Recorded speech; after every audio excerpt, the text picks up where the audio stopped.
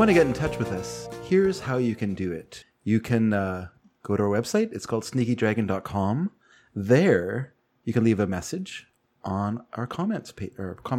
Comments area. Comments area. Our special area. Our cement area. Please go to our special area. Leave a comment. Yeah. You can find us on Facebook at Sneaky Dragon. You can find us on Twitter at sneaky_dragon. We have an email address. It's sneakyd@sneakydragon.com. Love to get emails since I get to read them. And don't forget, we're on Patreon where you can patronize us all you want, even condescend. Please do. So what are our questions for next week? Questions for next week are going to be, if, as a pet, you could have any wild animal, and I mean any wild animal. Well, let's assume that you got it as a baby, it's totally imprinted on you, and it loves you. What wild animal would you want? Okay. And I'm going to go with, okay, so it turns out reincarnation is real. Okay. But you did a little bit of a screw-up, so you got to be an animal. Oh. What animal do you come back as? I like it. I like that we both chose, we didn't tell each other our questions beforehand, but we both chose mine was basically going to be yours. Like, it was almost exactly that. Yeah, so there you go. All right, so let's go to reading the letters from last week. Yes. And then I'll tell you what the questions were. So start off with the last letter we got, which is from Louise. And she says, it's not legally theft if a work is in public domain, but I like the movie Clueless. Good movie. They didn't sell it as being loosely based on Emma, so it might have been an ethical theft. Ah. Yeah, and there was a Super Bowl ad actually based on Clueless. I see. Yeah, this time around. This time around, okay. So that was probably the only Super Bowl ad based on Jane Austen this time around. Yes. Yeah. Oh, I think the Doritos one was also based on Use Persuasion. Okay, good. I was going to go. It had to be a deep cut. I reread Roger Ebert's review of it, and he doesn't mention Jane Austen at all. But I recognized her plot. This was the first time I remember seeing Paul Rudd in a movie. Yeah. He plays the older, former stepbrother that Cher falls for, the Mr. Knightley role. Yeah. That whole falling for your stepbrother thing, which pornography has just been all over lately. I don't know what it was, but like something happened where like, what changes to the world will there be after COVID? All step porn. Yes. Why? Yeah. Oh, wait a minute. You had to stay with your family for 2 years, right? Yeah. So what's the pornography you like now? Pornography where you're having sex with your family. Oh. Sure. Huh. Okay. Well, like a person without a library card, I'm not going to read too much into that. Anyway, when I saw Clueless, I saw it when it came out, and so when the porn version was called Pantsless, by the way. Oh, okay, thank you. And when I saw like Paul Rudd later on, I never connected him with that movie. It wasn't until I rewatched it years later that I went, "Oh, Paul Rudd is in this movie." Oh, but I just never connected him. Like I never. Paul Rudd, who's a guy who basically followed the Tom Hanks thing, not so much as in like taking extreme dramatic parts, though he has done some dramatic roles, but as in being a likable fella that also does a lot of weird side comedy projects that build goodwill. Okay. So that, later on we're like, I like him. Yeah. That's nice. Oh, yeah. I like that guy. Can you get rid of that goodwill? I don't know. Alec Baldwin, can you? Yes, you could. It could be flushed away, and not with a tragedy, but also just being Alec Baldwin for many years. Anyway, this is the first time I remember seeing Paul Rudd in a role. This is it. He plays the stepbrother, Mr. Knightley role. There we go. I've already said that. He had the same laid-back charm even then. Something that falls more clearly into the area of theft are audiobooks I listen to on YouTube. They may have been uploaded by the authors for self-promotion, but a lot are bootlegs. If someone complains to YouTube, they'll be blocked, but from the staggering amount that are left up, I assume the authors see it as free advertising for their books, so I don't feel bad about listening to them. Also, since I use them to fall asleep, I only really listen to about 25% of any given book. Up-and-coming light rom-com actors. There aren't really any giants of the genre like Hugh Grant, Julia Roberts, Meg Ryan, and Tom Hanks out there. Maybe Henry Golding? Or, who is that? I guess he's in Crazy Rich Asians. Okay. And he played Snake Eyes in Snake Eyes. And the Lilies Jameses and Collinses. Okay. Maybe the gang over at Bridgerton. I also like Theo James in The Time Traveler's Wife. You get to see a lot of him since he always loses his clothes when he time jumps. And while there are some comic moments, the series is also quite dark. Yes. Yeah, there you are. So we have a letter from Edward Dragansky, who normally is, last, but in this case, he is second to last. Ooh. That's right. Even though you're going, wait, what? When are you reading this? You'll understand later. The penultimate is mightier than the sword. Happy day, evening, gentlemen. It is evening where we are right now. You're right. More evening than normal. We started things a little later. Your conversation on how art can be interpreted and reissued was dead on, and you're both right. I don't really like that as much. Nothing really is new. I remember showing my art to Frank Miller in the mid-'80s when he visited Lone Star Comics. Even though some of it was influenced after his work, he wasn't taken aback by it. In fact, Miller said he was flattered, and if by lifting his style helped me learn, it would help me develop my own style in the long run. Frank was kind about it. High as a kite, but kind. I don't really have any concern about my own art being used, interpreted, or used in any way by AI technology because it isn't widely celebrated. It's more of a principled concern and one I've heard about from more notable creatives. I don't really have a horse in that race. Cue Horse Mysteries promo. Oh yeah, Horse Mysteries promo. Yeah, coming back pretty soon. Horse Mysteries. Very good. Horse Mysteries. You can listen to it.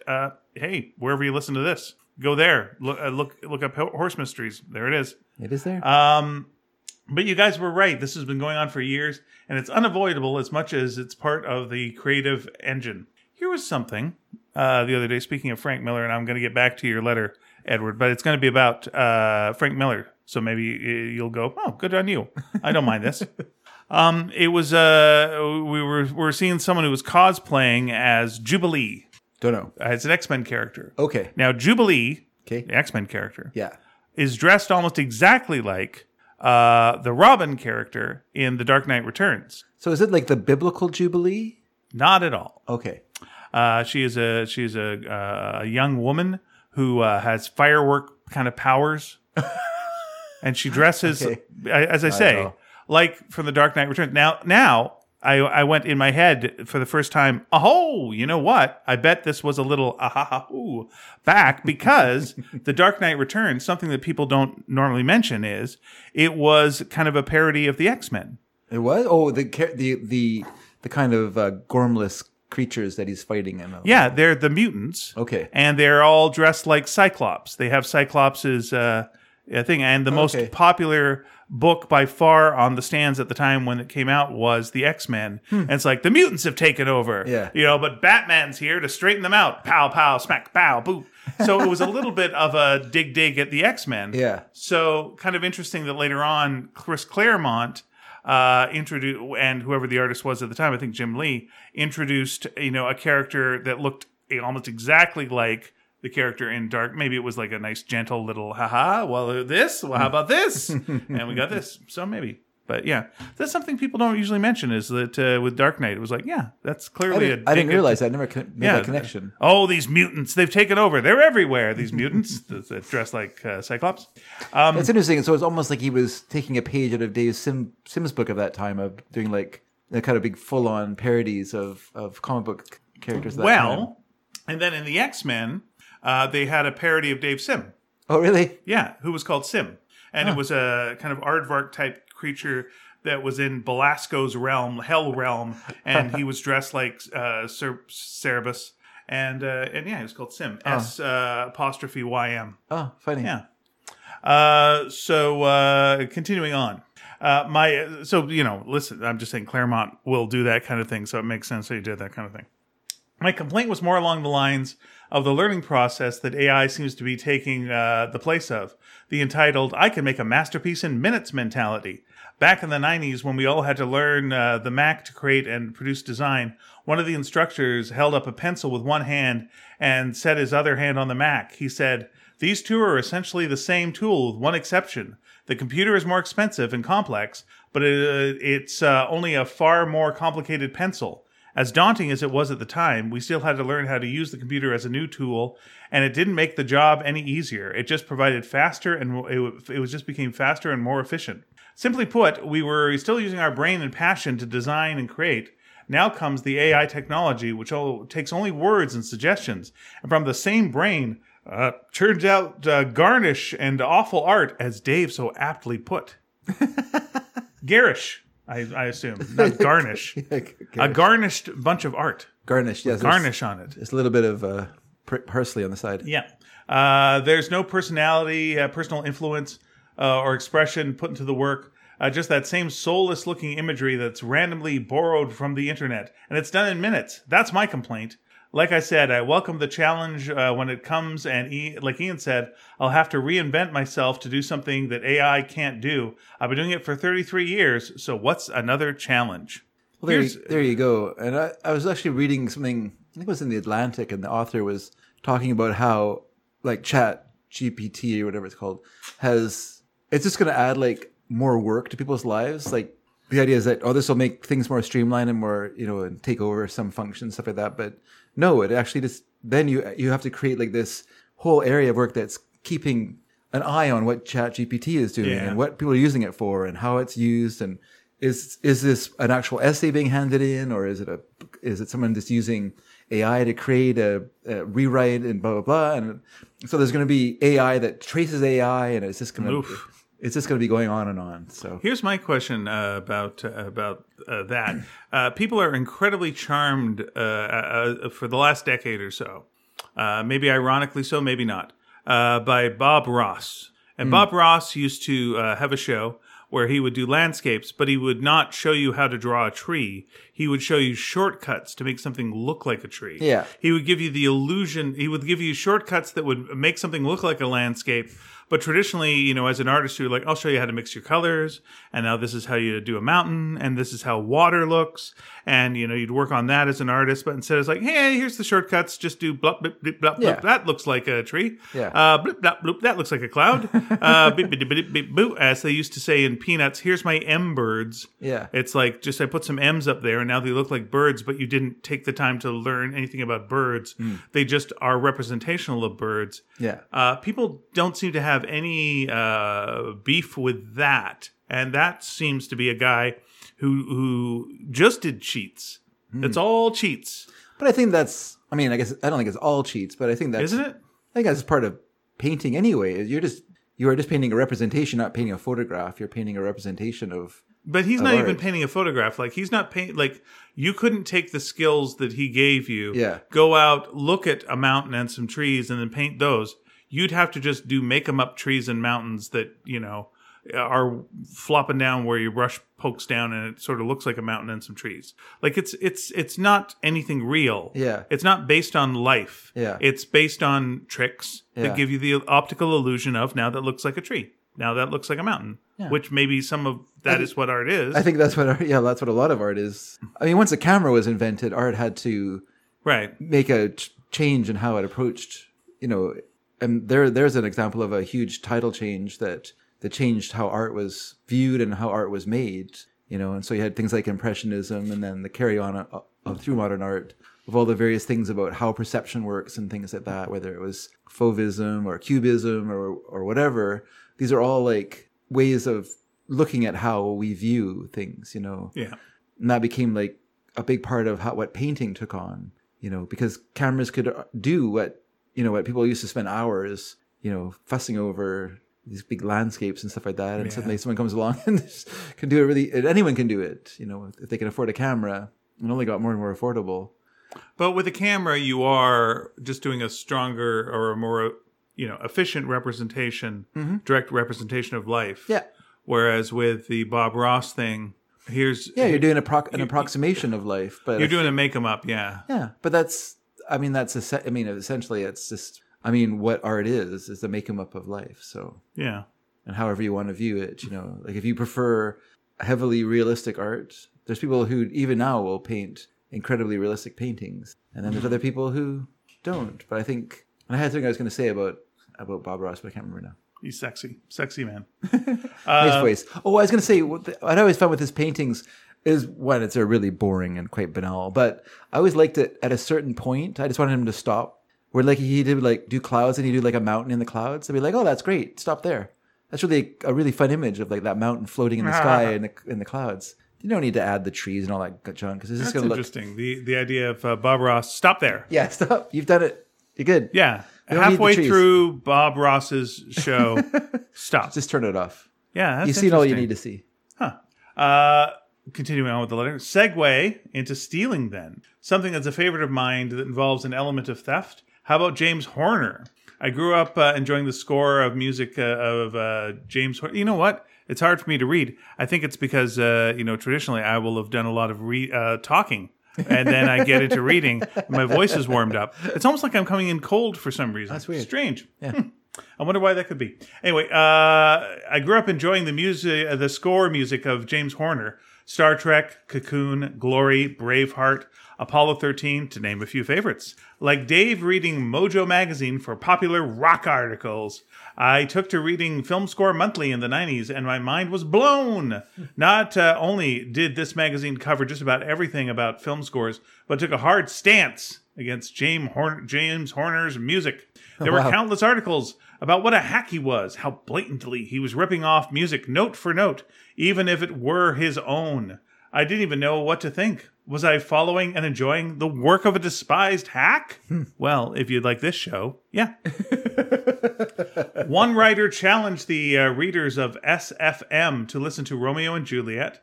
The first movement is note for note the same as Horner's Stealing the Enterprise from Star Trek III, The Search for Spock.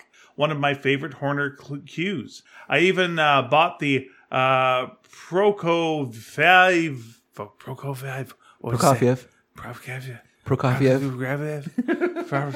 Romeo and Juliet CD. That's a great. That's one of my favorite classical. San Francisco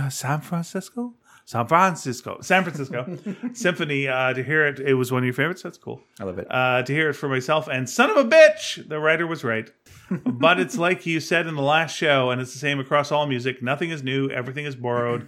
One time or another. Writers and film score critics of Film Score Monthly, be damned. I'm sure some of them are in hell now. I continue to follow and enjoy Horner all the way until his death in 2015, and up until today. Even if he's regarded he as was killed by Prokofiev. Yes, but then he was put on the Genesis planet, and he came back, and it's fine. Oh wow! He came back singing Abacab. I still love his body of work. Boy, you're right, Dave. I don't really care about the start of this sentence. Owen Wilson is just right in under the wire as a romantic lead, but I love him and his sustained organic approach in film. He's like a comfortable jacket to me. He and brother Luke grew up right here in Dallas, so I have a hometown affection for them both. Who's next, though? I really like Simu Liu. Simu Liu? How do you pronounce that? Simu Liu? I don't know. Oh, very good. From Shang-Chi. Why do I know that?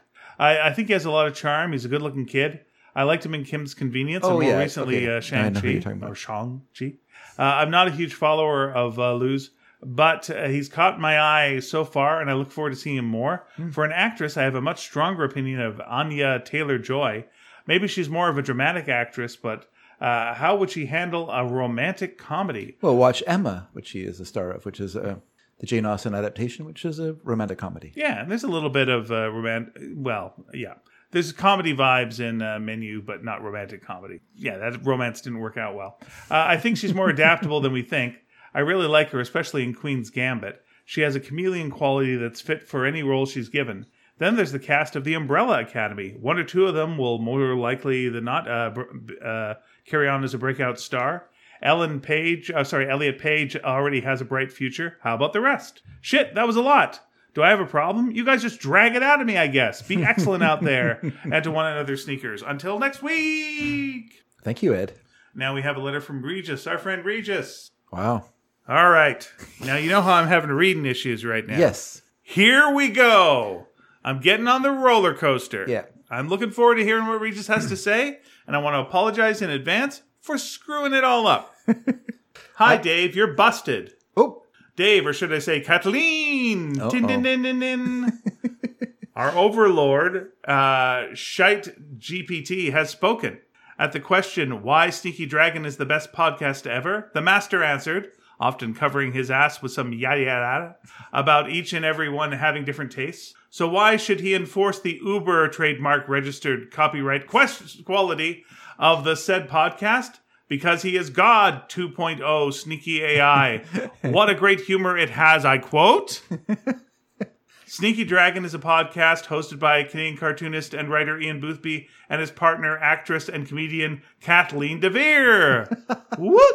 The podcast features conversations between the two hosts who discuss a variety of topics, including pop culture, movies, TV shows, comics, and their personal lives. Some fans of the podcast appreciate the chemistry between Ian and Kathleen, as well as their humor and insights on various topics. The podcast has been praised for its irreverent and offbeat humor, its engaging discussions, and its overall entertainment value.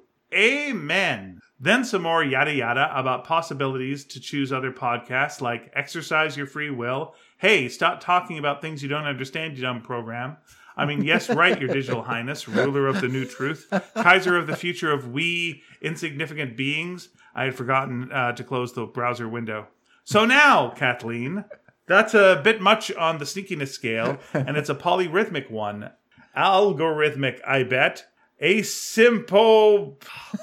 damn it. Asymptopatemic. It's on a big scale. Quicker or bigger or smaller at the top. Anyway, it's huge. I'm choked and shocked and shaken. Send me a picture of you with your good profile. Wink, wink. Maybe it will help me regain some peace or not. Wink, wink. Re-wink, re-wink. In the meantime, we want explanations. What was it all about or what? PS1, BTW in French, Chat GPT sounds like cat I have farted, just to say. PS2, Dave, don't send me any good profile pictures. I was joking. PS4, Sony. Oh, makes sense. Though they are up to a PS5 now, if you can find one. Lisa, right, the co-host of Horse Mysteries. Speaking of horse mysteries. Writes, my favorite thing that has an element of theft in it, maybe shopping for grapes. It's true. She's very good at shopping for grapes, and now I know why.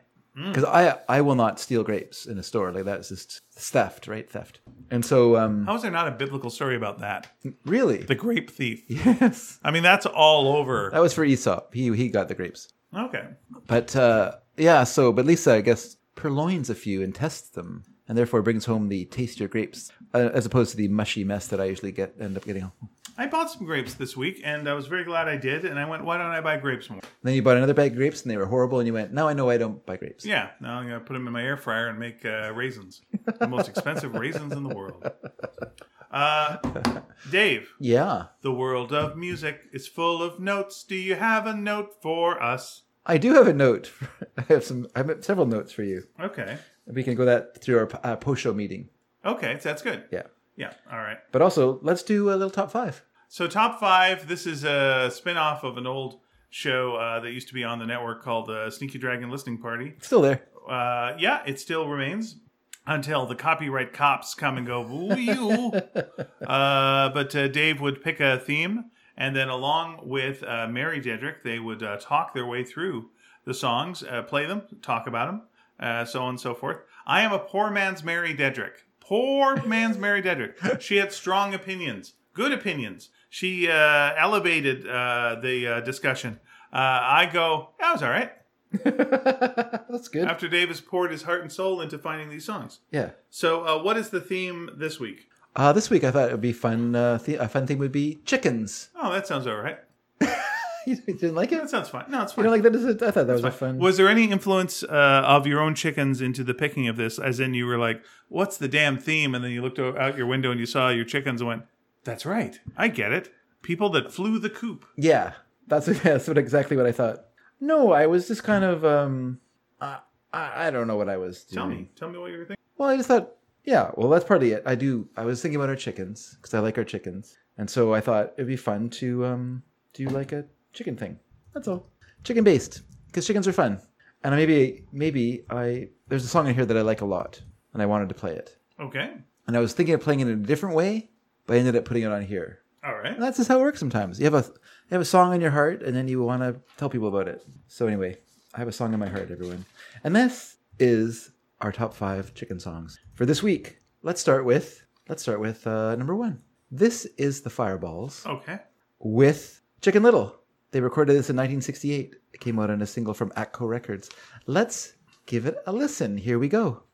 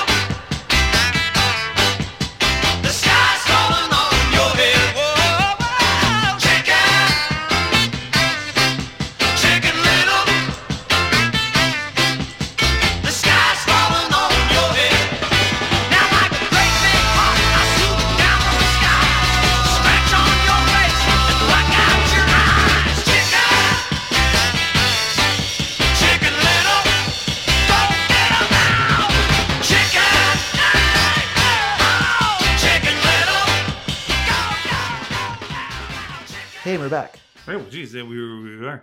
I thought the song picked up very nicely. Like it really picked up steam. Yeah. The prayer bit was creepy. It was like, you better pray, chicken. That was a creepy bit.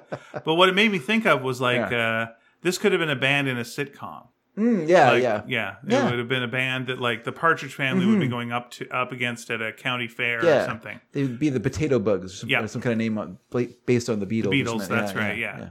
So it was a little like that, but there you go. It was Toe Tapper. Well, it's funny that you say that. So thanks. Tell me more. Because this band, they're from New Mexico, and being in New Mexico, Wait a second, what was wrong with Old Mexico?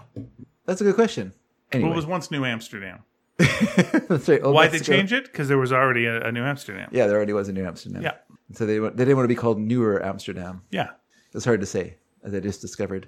So they lived in New Mexico, and there was only really one place for them to go in New Mexico, and that was to Norman Petty's recording studio in Clovis, New Mexico, which, if you know your musical history, you'll know that is where Buddy Holly and the Crickets recorded. Well, I don't. So you didn't, but now you do. And by the way, crickets are something that are eaten by chickens. I think that's probably true. So now, do you know the song Sugar Shack? Yeah. Sugar Shack. Well, that's Jimmy Gilmer and the Fireballs. So the same band. But I proved, by the way, that I knew it by saying the words you just said to me. Yes, you did say it. Do you know the song Hot Potato? Hot Potato. Oh, clearly he knows that song very well. Yes, of course. Going back to my Sugar Shack. Yeah. So that's Jimmy Gilmer and the Fireballs, as they were at that time noted as. But at this time, by the time that 68, they were just the Fireballs. And before that, they were just the Fireballs. They came up in the 1950s. They had a few instrumental hits. And like I say, they recorded with Norman Petty, who had a really great recording studio in Clovis, New Mexico. And that's where Buddy Holly and the Crickets went. So he recorded all of Buddy Holly's material. Oh, okay. In Clovis, New Mexico. He had a fabulous echo chamber that was built in the silo of a barn on his property. And when Buddy Holly passed away, he had all this material that was left over that Buddy Holly was working on, like demos and stuff like that. And so he just basically got the Fireballs to back Buddy Holly, and he made like 4 albums worth of material out of this all these leftovers, which is kind of sacrilegious. But at the time, no one thought twice about it because it's just popular culture. Who gives a poop? So that was fine, right? Yeah. Anyway, the Fireballs. Enjoyable. What else you got for me, Dave? Hey. Wait, was this a 5-piece chicken pack? This is a 5-piece chicken. Actually, now that comes with slaw. Yeah. And that comes with a like a drink, right? Yeah. It's kind of a baker's dozen. Actually. So there's a biscuit with it. It's actually a baker's half dozen. Okay. Yeah. Literally. Anyway, this is Amos Milburn, who you might know. No, you wouldn't know him. Just joking. He recorded for Aladdin Records through the 40s and the 50s. Okay. He recorded the original version of this song, which was called Chicken Shack Boogie, in 1946. Okay. But then he re-recorded it in 1956.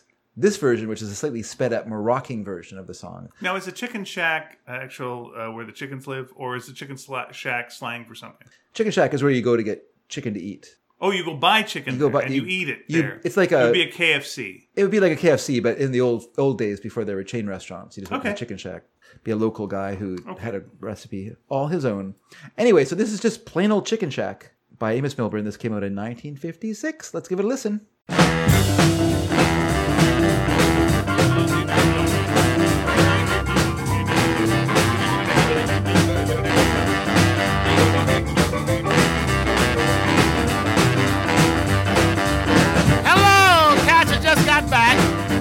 Place they call the Chicken Shack. It's fine as wine and it's really on the ball. No windows, no doors, it's just a hole in the wall.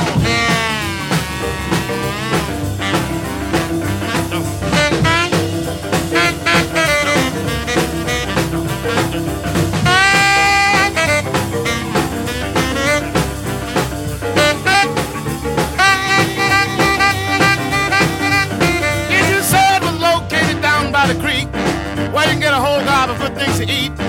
All good parts of the chicken once more is a cinch. You can even get the last part that went over the finish.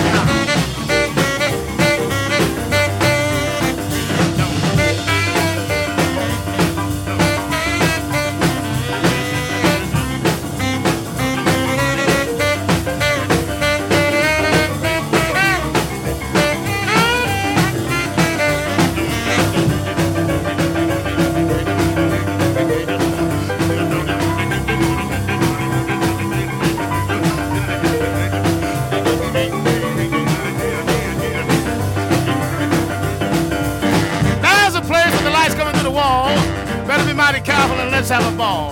Want all you cats to get sharp as a tack, cause the party's ready to start down at the Chicken Shack.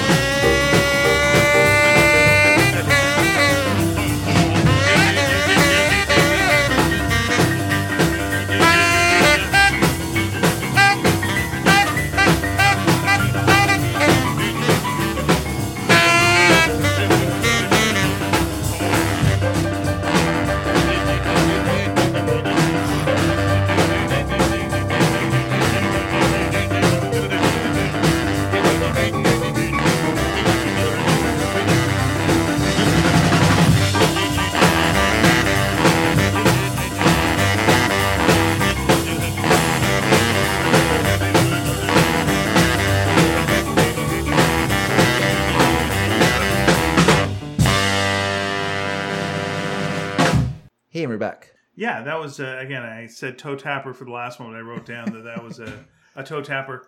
I like talk over songs. Okay. I like songs where it's not, where the person is, let me tell you now about this place I like. And of course, that could not have sounded less rhythmic, but you get where I'm going with this. Yeah, yeah. It's like the equivalent of the Rex Harrison talk sing in a Broadway musical. Yeah, yeah. If you could talk through the musical. But yeah, it's like you talk over the song and it doesn't it's not quite singing, but you're clearly, with the rhythm of the song, but you're talking next to the song, kind of keeping up with the song, like like it's a train that you're running next to. Yeah. And then occasionally the train takes off without you and goes for a while. And then at the next station, another guy comes up and like, oh, and then we're doing more. Carry on. And that's why we do. Sure. Yeah. Yeah, I think this is his attempt to like kind of catch the rock and roll train that was starting to leave the station at this time. So, he was a jump blues guy throughout the 40s and early 50s, and a lot of those people pretty easily made the switch to more of a rock and roll sound, which because it wasn't like hugely different than what they were already doing. It's a slightly simpler sound. But yeah, it's a very good song. It keeps on moving. There you are. It could be like about a train, and it would feel just as like suitable. But it's about a chicken shack. Yeah. Chickens, everyone. Chickens. Or chickens on a train. So we're going to go from California all the way, California in the 1950s, all the way to Zambia in the early 1970s. This is a band called Witch. And Witch stood for with intent to cause havoc. Okay. That was what their name was. Did they ever meet the Knights in Satan's Service? They did not meet Kiss. Okay. Although I don't know, maybe they did. But they only existed for a short time in the 70s before they were crushed by the unfair bullying government of Zambia at that time. But this is from their first album, which is called Introduction, that came out in 1973. And this is Like a Chicken. And I'm going to apologize beforehand because the recording of this is pretty poor because they were a band recording in a nation under siege at the time. And so what you had available was what you had. So they came out on their own record label as well, which was called Witch Records. No, luckily we didn't start an Abbott Costello routine after that one. All right, so here we go, everyone. This is Like a Chicken. Is The Who on that label? Which label? The Who. Which? Who? Which? Anyway, here we go. This is Like a Chicken.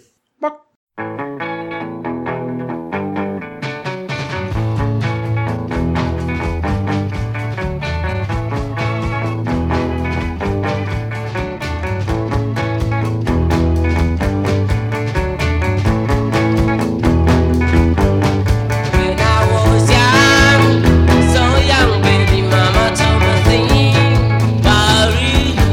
When I was young, so young, baby,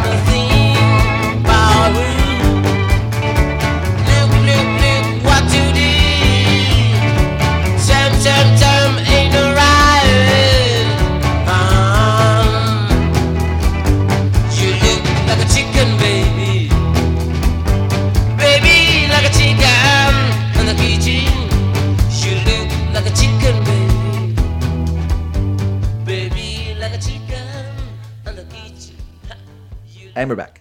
I wrote down that this is a song you can only listen to in one location. Okay. And that location is an unfinished basement.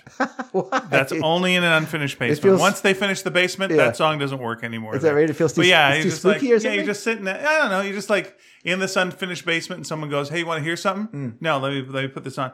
And they turn on their dad's hi-fi and they put the song on. And but it only works if, everything's like kind of unfinished and there's like an open paint can that's there. And maybe someone's got a ferret that's running around loose. Yeah, it's an odd song. Yeah. And you can't listen to it in a proper environment. That's great. I love it. You couldn't listen to it in a car. Yeah. You'd crash the car. You'd have to listen to it in an unfinished basement. That's what. Maybe an attic. You could listen to it in an attic as well. My knowledge of African music is pretty limited. Actually, I heard a song. But the first time I ever heard this band was they played one of their songs at the end of an episode of Watchmen. Oh. And I was like, oh, this song is fantastic. Who is it? So that's how I discovered them. That's how you discover music, everyone. You just listen to and watch various things. And then So you hear see something Alan Moore? It was all worth it. Yeah. What are you complaining? Quit being fussy. What's with your belly aching? Yeah. And at least they ended that with like the proper ending of the comic book, the TV series. Anyway. So you're bashing Zack Snyder now. Interesting. Bold choice on the internet. Bold choice for Dave. I went there. Real big Schneider basher. I went there. Okay. All right. So we're going to go from like a chicken to eat that like chicken. Like a chicken. Laying eggs for the very first time. This is Charles Mingus, who was a jazz great, probably considered one of the greatest composers of the 20th century. And this is from his really kind of a fun record called Oh Yeah from 1962. And it's fun because it's kind of a bit looser and it's a bit goosier and also chickener because it has Eat That Chicken on it. Chickener. And it also features the fabulous... Winner, chickener. What's that? Sorry, say it again. Winner, chickener. Yeah, that's right. It also features Rahsaan Roland Kirk, or as he was at that time, just plain old Roland Kirk, who, as people know, people who listen to Sneaky Dragon Listening Party know, who heard me play him on there, was a jazz musician who could play 3 saxophones at the same time. He would play I guess it was the alto sax. Yeah, he played alto sax. Then he had two kind of like instruments that were changed a little bit, kind of customized. One was called the manzello, and the other was called the stritch. And one of them was like big enough to like rest on the floor, so he didn't have to like carry it, like hold it on his neck. But the other one wasn't, and so he could blow the same time all 3 instruments and play them all. One would be a drone, and the other ones he'd be playing. But he could also do circular breathing, where he would create enough air pressure in his mouth that he could keep the instruments going for an extended period of time, like not having to take a breath, almost like a bagpipe, where he could be breathing in but keeping the pressure on the breath pressure going on the instruments. It was fantastic. He also played the flute, and he was the one who originated like the kind of percussive flute style, where you talk into your instrument or kind of blow hard on it, kind of overblow on it, and that kind of stuff. That was kind of stolen by Jethro Tull for one person. Lots of people borrowed this technique, though. It was pretty popular in its day. But anyway, so he was. This is the only Charles Mingus album that he was on. I guess it was just a quick put together date. It's I think maybe the only album that Charles Mingus recorded playing just piano, because he was a bass player. Most of the time he played bass, but on this album he plays piano, and there's a bass player on it, as well as Danny Richmond on drums, who is on every Charles Mingus album, and then Jimmy Knepper on trombone, who, once again, if there's a trombone on the Charles Mingus album, will be played by Jimmy Knepper. I think it has Booker Ervin on saxophone. I can't remember who played bass on it now, off the top of my head. For some reason, I have bass blindness. I can remember the bass player for Eddie Band. Anyone, like Charles, I can like name all of John Coltrane's sidemen, but I can never remember the bass player. Same with Miles Davis. I can name a bunch of his sidemen, but I can never name a single bass player. I don't know why. Bass blindness. But anyhow, let's eat that chicken. Let's eat that chicken with Charles Mingus. Let's start it right now. Here we go, everyone. From his 1962 album, Oh Yeah, here is the band with Charles Mingus. Oh, Lord, I want to eat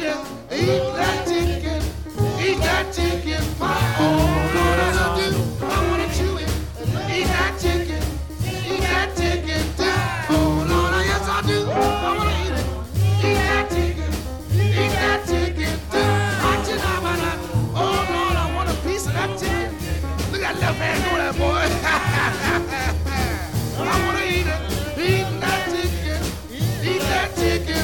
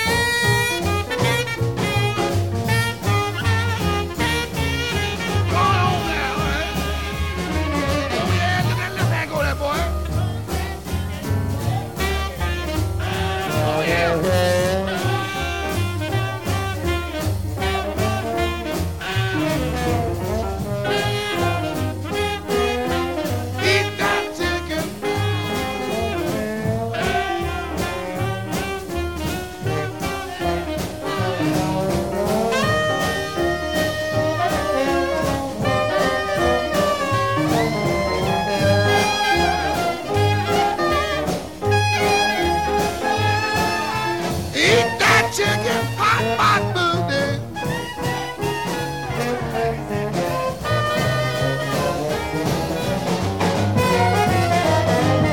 Oh yeah, I want a little of that chicken there, boy. There we go. I hope you ate that chicken. I felt bad because you did so much setup for that, and then I was like, it's not for me, but it's fine. I know. Like, I know technically this is fine, and if you like this kind of thing, there it is. I do like this kind of thing. Good. I assume so. It'd be weird that you would put a song on that you would dislike. So I'm glad that you enjoy it. I'm glad those that listened to it and went, hey, enjoyed it, but not my bag. Spoilers. The next one isn't either. But yeah, that's fine. I'm glad this is what makes the world go round. All right. Yeah, different types of chickens. Well, it's funny that you say that about the next song because this is the reason I put together this list is that I love this song. Oh, nice one. Okay. This is Jeffrey Frederick, famed in my world for Jeffrey Frederick and the Clamtones. Right, that's how I usually hear his name said, is with that afterwards. But this is post Clamtones. Oh, okay. He's playing with a kind of modified group called Les Clams, and which I wonder if that caused do clams and chicken go together? Because I don't think they would. Yeah, too much. Even in a surf and turf situation, that would not be. But surf and turf is like a red meat with. Cause I think that's too much white meat having like oysters. Chickens with chicken. are on a turf. I know, but when surf and turf is not traditionally chicken with seafood. I understand what you're saying. Yeah, it's traditionally like a steak. You wouldn't think like clams and chicken and clams. No, I would think you'd think chicken with any seafood. All I could think is the one benefit would be if it was like fried chicken and fried clams. Maybe that would be doing bad. some fried. Sure. Yeah, possibly. And you'd have to dip it. Oh, you'd have to have a hell of a dip. Don't even get me started on the dip. Apparently you're excited. Oh my gosh. You have a lot of opinions about this. I've got strong dip opinions, yeah. Okay, but please continue. I've heard people call you a big dip. Oh my god. Enthusiast. Let me finish what I'm saying, please. This is Jeffrey Frederick, like I say, post Clamtones, kind of out on his own. His widow put out a couple of live albums, I guess that were recorded when he was playing later on. And this is one of them. It's called Ooh La La Les Clams. It came out in 2003 on CD. She also put out one called Live at the Ice House. And then she put out one that was recorded here in Vancouver called Clamtones BC. It was recorded at Rohan's Rockpile back in the day. What's funny is I had a friend who had recorded it off the radio at the time. And so that's what that is. It's a radio recording of them playing live. What radio station? CITR? Not CITR. Co-op Radio would do a live from Rohan's. So they would record bands who were playing at Rohan's. So No Fun was also on that episode, or that show on, not that episode, but that show on and it's so weird because like my friend who recorded it, he also went down and saw the show a couple nights. I think they played like a week. They did a week residency at Rohan's and filled every night. Oh, nice. And what's so weird when you listen to the songs, I think I may have mentioned this before, but it blows my mind because people are dancing. Like they're playing and people are dancing to all these songs. It's so weird. Like if you go on YouTube, there's a few Jeffrey Frederick videos on there. And what's kind of interesting is they're playing, for the most part, they're playing songs that are not on any other way together. They're just songs that he was a kind of prolific guy. And so they're just songs that you've never heard before unless you see them on video. And I guess these are very early videotapes that were done when they were playing live at a club in Portland. And the whole place is moving. Huh. All these plaid shirt wearing guys and feather haired women are all like just kicking up a storm on the dance floor. Neat. And I've just never pictured it that way in my life. And so when I saw that, I was talking to my friend and I said, so when you went and saw them, were people dancing? And he goes, oh yeah, everyone's dancing there. I'm like, that's just mind blowing because it just, all the music I listen to now, everyone's just like sitting and watching it. And it's just kind of weird. Like, because when I think of like Jefferson Airplane, like they play dances. Like all the shows at the the West Fillmore or the Lumberman's Club or whatever they played in San Francisco when the Family Dog were putting on shows or Bill Graham or whoever. Those are all dances. So like all those songs, they have like a dance beat to them. And it's not until you're listening to like even what is it? The Ballad of You, Me and Pooneil, which is like 5 minutes long on the record. But it has a dance beat to it. It's just weird. It's just hard to imagine in our sit down and watch times. Anyway, not that I'm encouraging dancing because I can't dance. But let's listen to Jeffrey Frederick. He can dance fine. And the song Chicken. This is about a guy stealing chickens who gets shot in the ass. Let's give it a listen.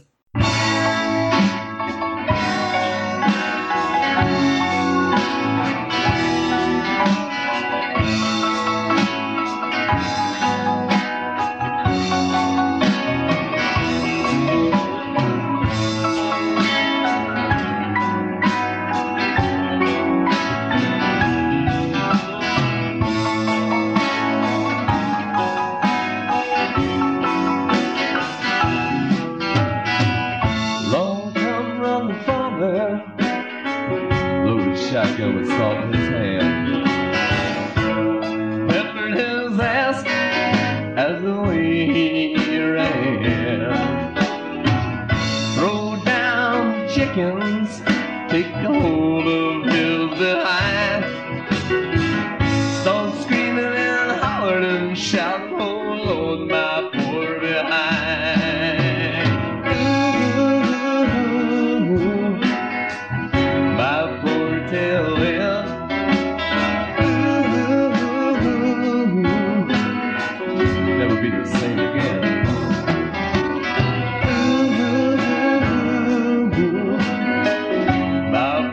Backside of me.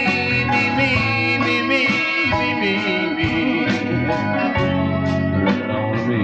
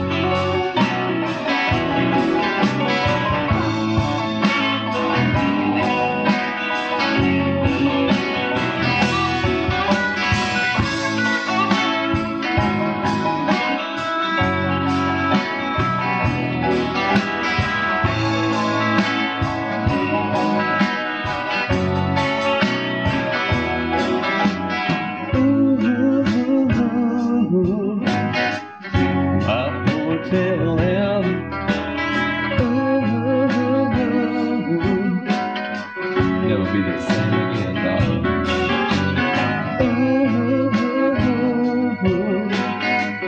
My poor exterior.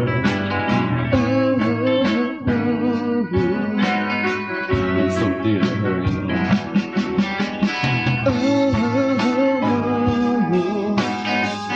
My poor backside of me.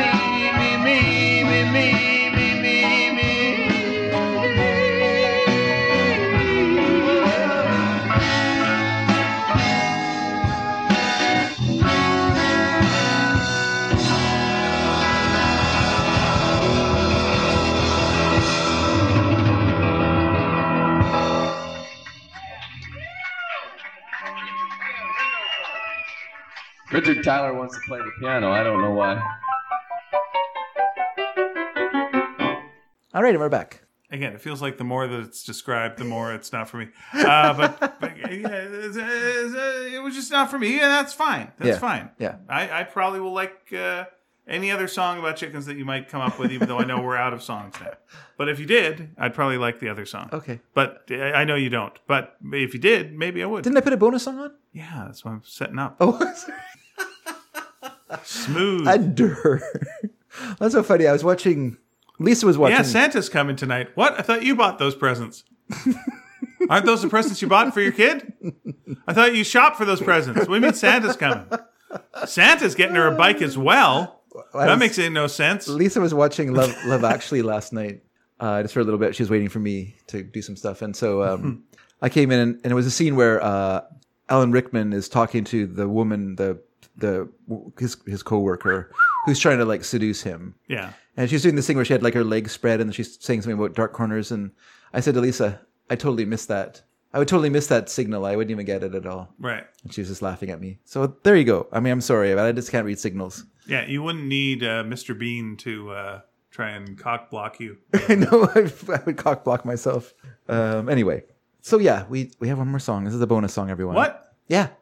I snuck one song on here. Smooth. Because I thought if I did this chicken thing, I just thought you were going to ask me, how come you're not going to play the most famous song about chickens? Yeah, you want like a half dozen eggs. Yeah, you want half a dozen eggs. Because you can't afford a dozen eggs in this economy. No, it's crazy. In this egg economy. Well, you know. I haven't noticed that eggs have gone up. and I buy eggs. Yeah, me I neither. haven't noticed it. I haven't. People Is complain it about just- it. Yeah, they complain about it like it's a thing. I think and I'm people- like, I think it's the same.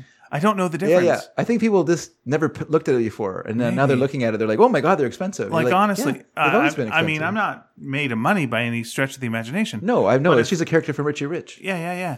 But if you, I wasn't sure whether it was that or Scrooge McDuck. But like if I look at a dozen eggs and they're like $6.99 or Yeah. $8.99. What for eggs? Well, I don't know. That does seem expensive. All right, fine. Don't buy them for $8.99. Well, I know, but you buy the ones that have gone to college and whatever. It's like, yeah, this all makes sense. It seems about the same to me generally. And one's free run, and then one's free range, and then one's freedom's just another word for nothing else to lose. I'm like, oh, that's interesting. they're losing their eggs. Yeah. So I don't know no better, and I haven't noticed nothing. Yeah. Bacon's expensive. Is it? Yeah. That's true. I bought some the other day. Yeah, it's unless you go to Rio Friendly Meats and get one of their bacon sales. Okay. These things are cheap there.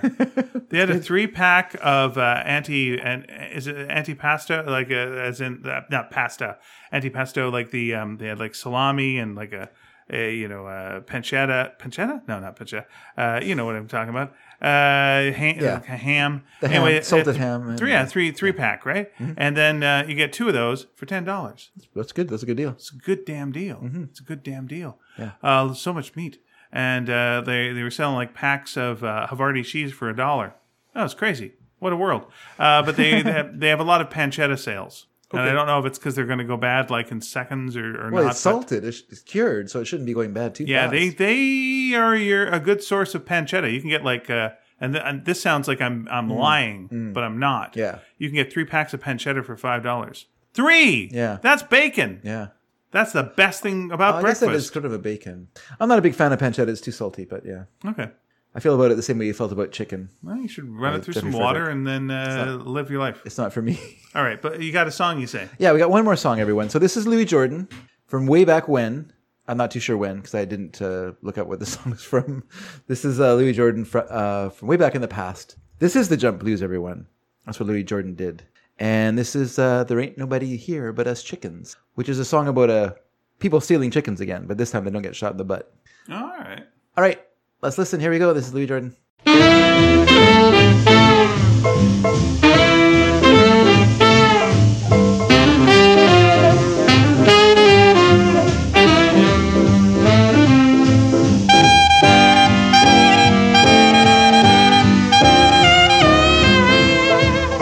One night Farmer Brown was taking the air, locked up the barnyard with the greatest of care.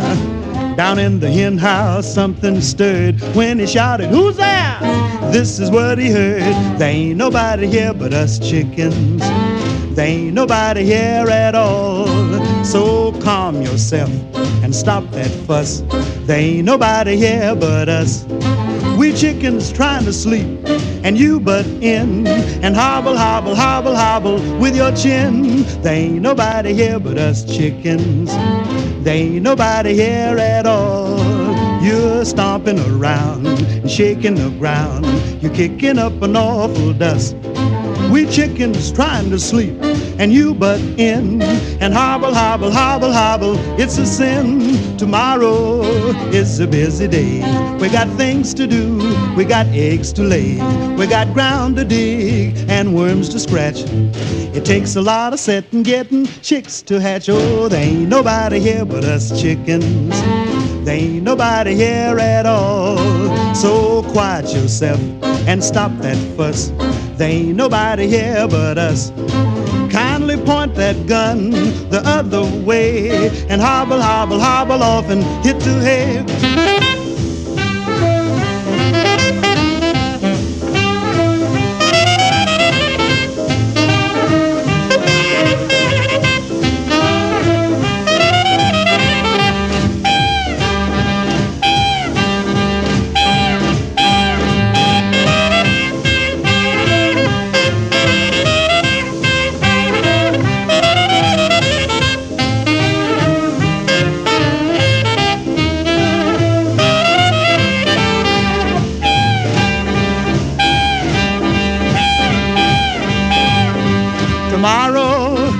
It's a busy day. We got things to do. We got eggs to lay. We got ground to dig and worms to scratch. It takes a lot of setting, getting chicks to hatch. There ain't nobody here but us chickens. There ain't nobody here at all. So quiet yourself and stop that fuss. There ain't nobody here but us. And kindly point that gun the other way. And hobble, hobble, hobble off and hit the hay. Hey, hey, boss man, what do you say? It's easy pickings. There ain't nobody here but us chickens. And we're back. So this was a song written by a fox. Was it? I'm not sure. Anyway, it's from A fox is will just kill all the chickens in a chicken. I got it here saying that the song was recorded in 1946. That sounds about right. I was gonna guess that, but I decided to not. Yeah, I think what happened there was they came. People went, "Hey, World War II's over," and they're like, "Oh, that's great. What do you want to do?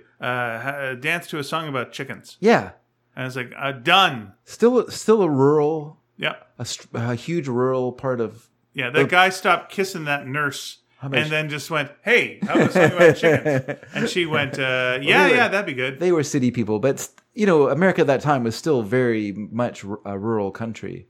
Most people lived in rural areas at that time.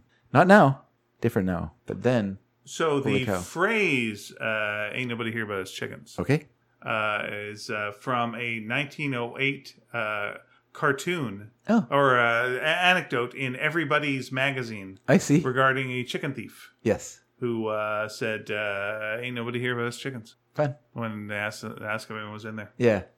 It was picked up and reprinted by newspapers, reprinted far and wide, and became a common joke. So common Yep. that after like someone went, "Let's write a song." No, we've got wars to fight, and they fought two wars, Yeah. and then big wars. Yeah. And then Wars to end all wars. And then went, okay, we've had 2 wars to end all wars. Has Yeah. anyone remember any chicken songs? And I'm like, I got one.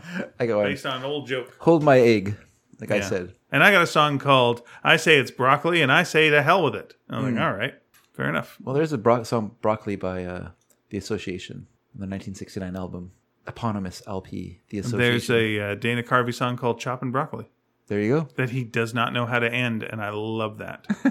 He's never known how to end it. Never had an ending for it. It's great. People hear it starting like, "Yay!" and they're all excited. Yeah. And then he feels like, "Oh, I got nowhere to go with this." And there's no punchline. That's his career. One day he'll be on his deathbed and he'll go, "Oh, I get it." What was it? What was the ending to that bit? Saying Brock and Choppily. Yeah, Brock and Choppily. It's too late. Done. You're done, sir. And that's the top 5 songs. Top 5 songs. Hope you all enjoyed it. If you want to listen to more of that kind of stuff, once again, Sneaky Dragon Listening Party, all the episodes are available on our website, sneakydragon.com. That is true. The Wonderful Wizard of Oz is not about a wizard. No. That's neither the book nor the movie is about a wizard. Yeah. That's a lie. Whenever someone says something about like a title and go, "That's a misleading title," I'm like, yeah, so is The Wizard of Oz. That's a total misleading title. Yeah, that's what you think it's about. You think, oh, this is about some sort of wizard and their magical things. Nope, Yeah. not at all. You like a talking scarecrow? What? No. Why wasn't there a warning about that in the title? Yes, why isn't it called The Adventures of Dorothy in the Yeah, Land it's of Oz? a little girl from Kansas who's like Yeah. teams up with a scarecrow and a guy's made of tin who likes chopping down things and a lion who's scared of cat. And they fight a witch. Oh, but what about the wizard? He shows up near the end a bit. The end. I guess he's sort of the engine of the story, though. The motivation. Yeah, because he's the one, the reason they go on the Yellow Brick Road. It's like she's the with- reason she meets Yeah, the Scarecrow. it's like the Tin Man, the Lion. Grapes of Wrath, where at the beginning of it, Tom Joad is told, "You know what? The best grapes in the world. Put down those grapes.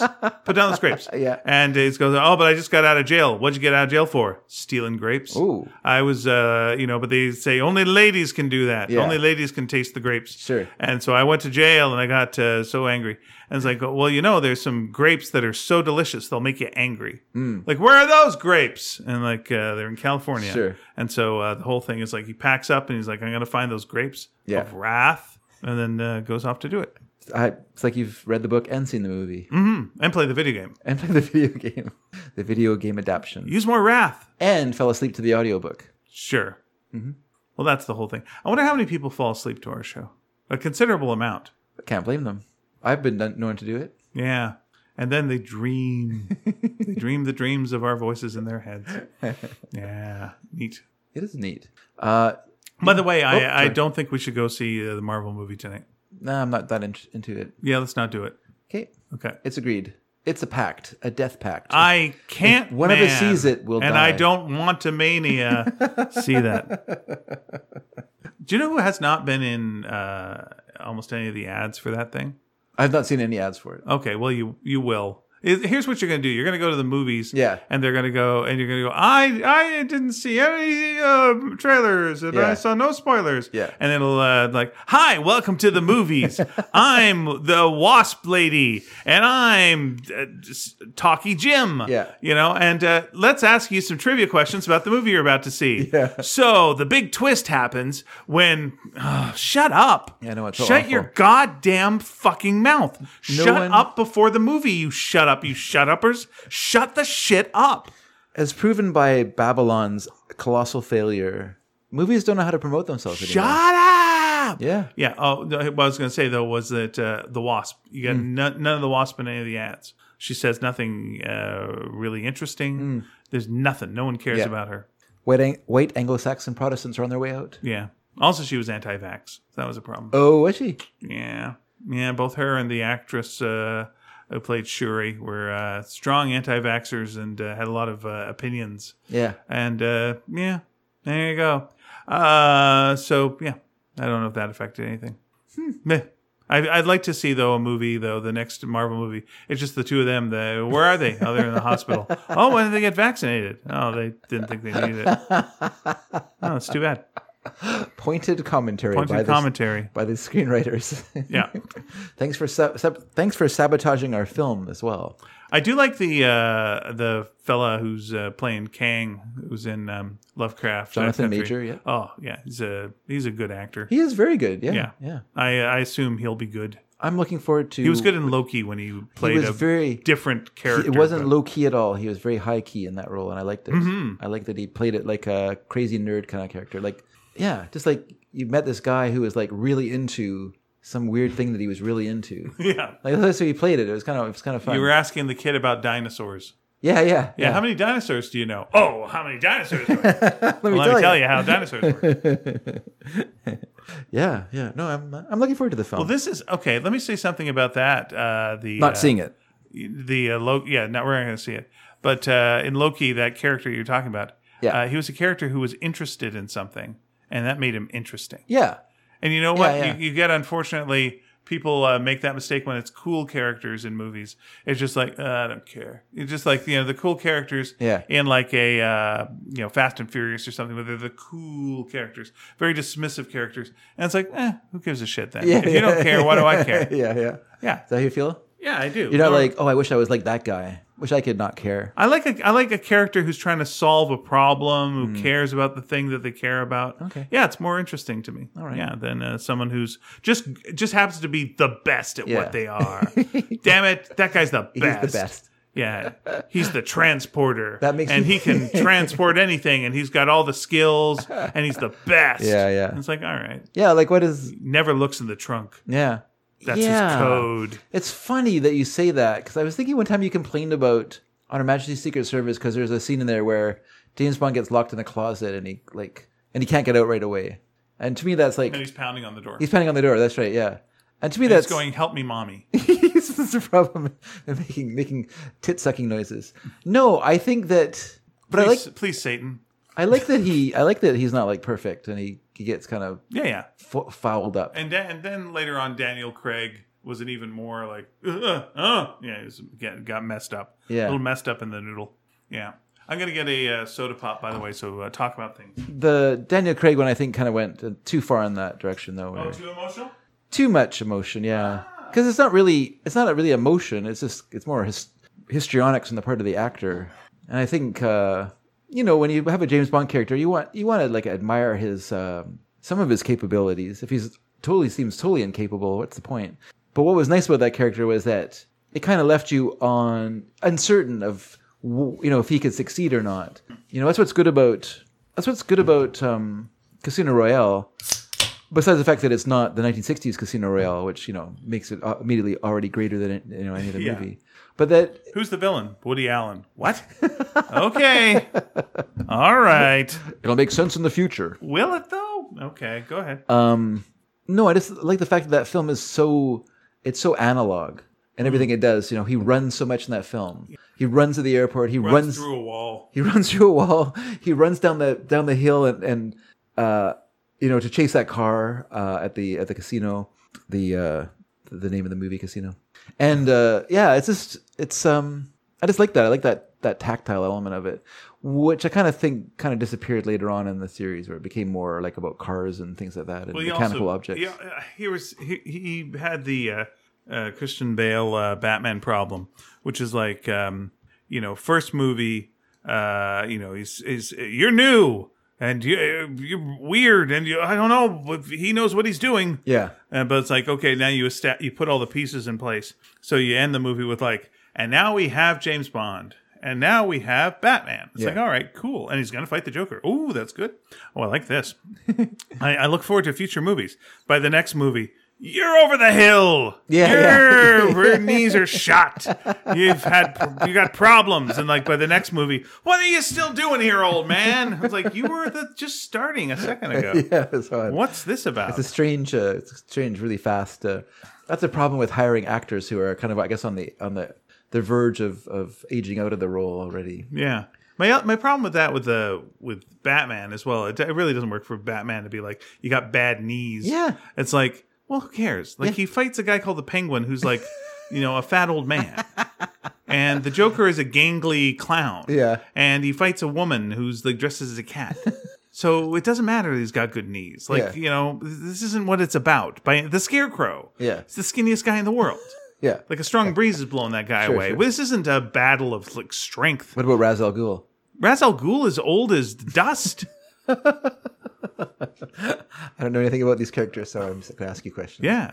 Yeah, he's just a guy who sort of, his whole trick is coming back from the dead and doesn't come back from the dead great. Yeah. He's like, he's just an old guy, like so old. That's his whole deal. Everyone, Killer Moth. I'm like, well, this guy is a moth. Like, just put a light bulb up and he'll fly into it and kill himself. Don't worry about it. Batman hasn't got a lot of problems with it. Yeah. No. I mean, really, like, Daniel Craig's James Bond should be like, I'm old. Have you seen the guy who was before me? He wore a girdle. Mm-hmm. You look at the Roger Moore films, they never make about a fuss about him being old, and he is old as dust when you get to like the last one, whatever it's called. But it was what's his name before him, right? Sean Connery. No. I mean, but before Daniel Craig, who was the James Bond? Pierce Brosnan. Yeah. He wasn't wearing a girdle. No. No, he's fine. But I'm just thinking about and before him was Handsome Pete. Timothy Dalton. Timothy Dalton. Yeah. Who I was watching a thing on him. They're all handsome. Where they were saying, he just wanted to make him violent again. And he was like kind of a charming, lovable James Bond. It was like, no, I want this guy to kill everybody. Like, he's really violent. Like, you're like, whoa, that's too violent. Yeah. And then made the movie really violent. And everyone's like torturing and violent. And it's like, okay. Because that was like their impression of like what made the James Bond books and movies like such a big deal was like Sean Connery would throw a toaster in and like just fry a guy and joke about it. Yeah. And we now take that as like the thing, but that wasn't the thing at all back then. Yeah. Humphrey Bogart wouldn't kill a guy and then just go, you gave it a shot, and then walk away and smug little dance. Yeah. None of that. That was James Bond's business. Yeah. Oof. He's joking about it. But this corpse is still smoldering. Still in the tub. It's you can smell him. Mm-hmm. What are you doing, James Bond? I'm going to go get laid. Whoa, what? After you just did that? Once again, Sam Spade's not doing that. What was the joke he said to the person in the tub, though? Oh, shocking. Oh, all right.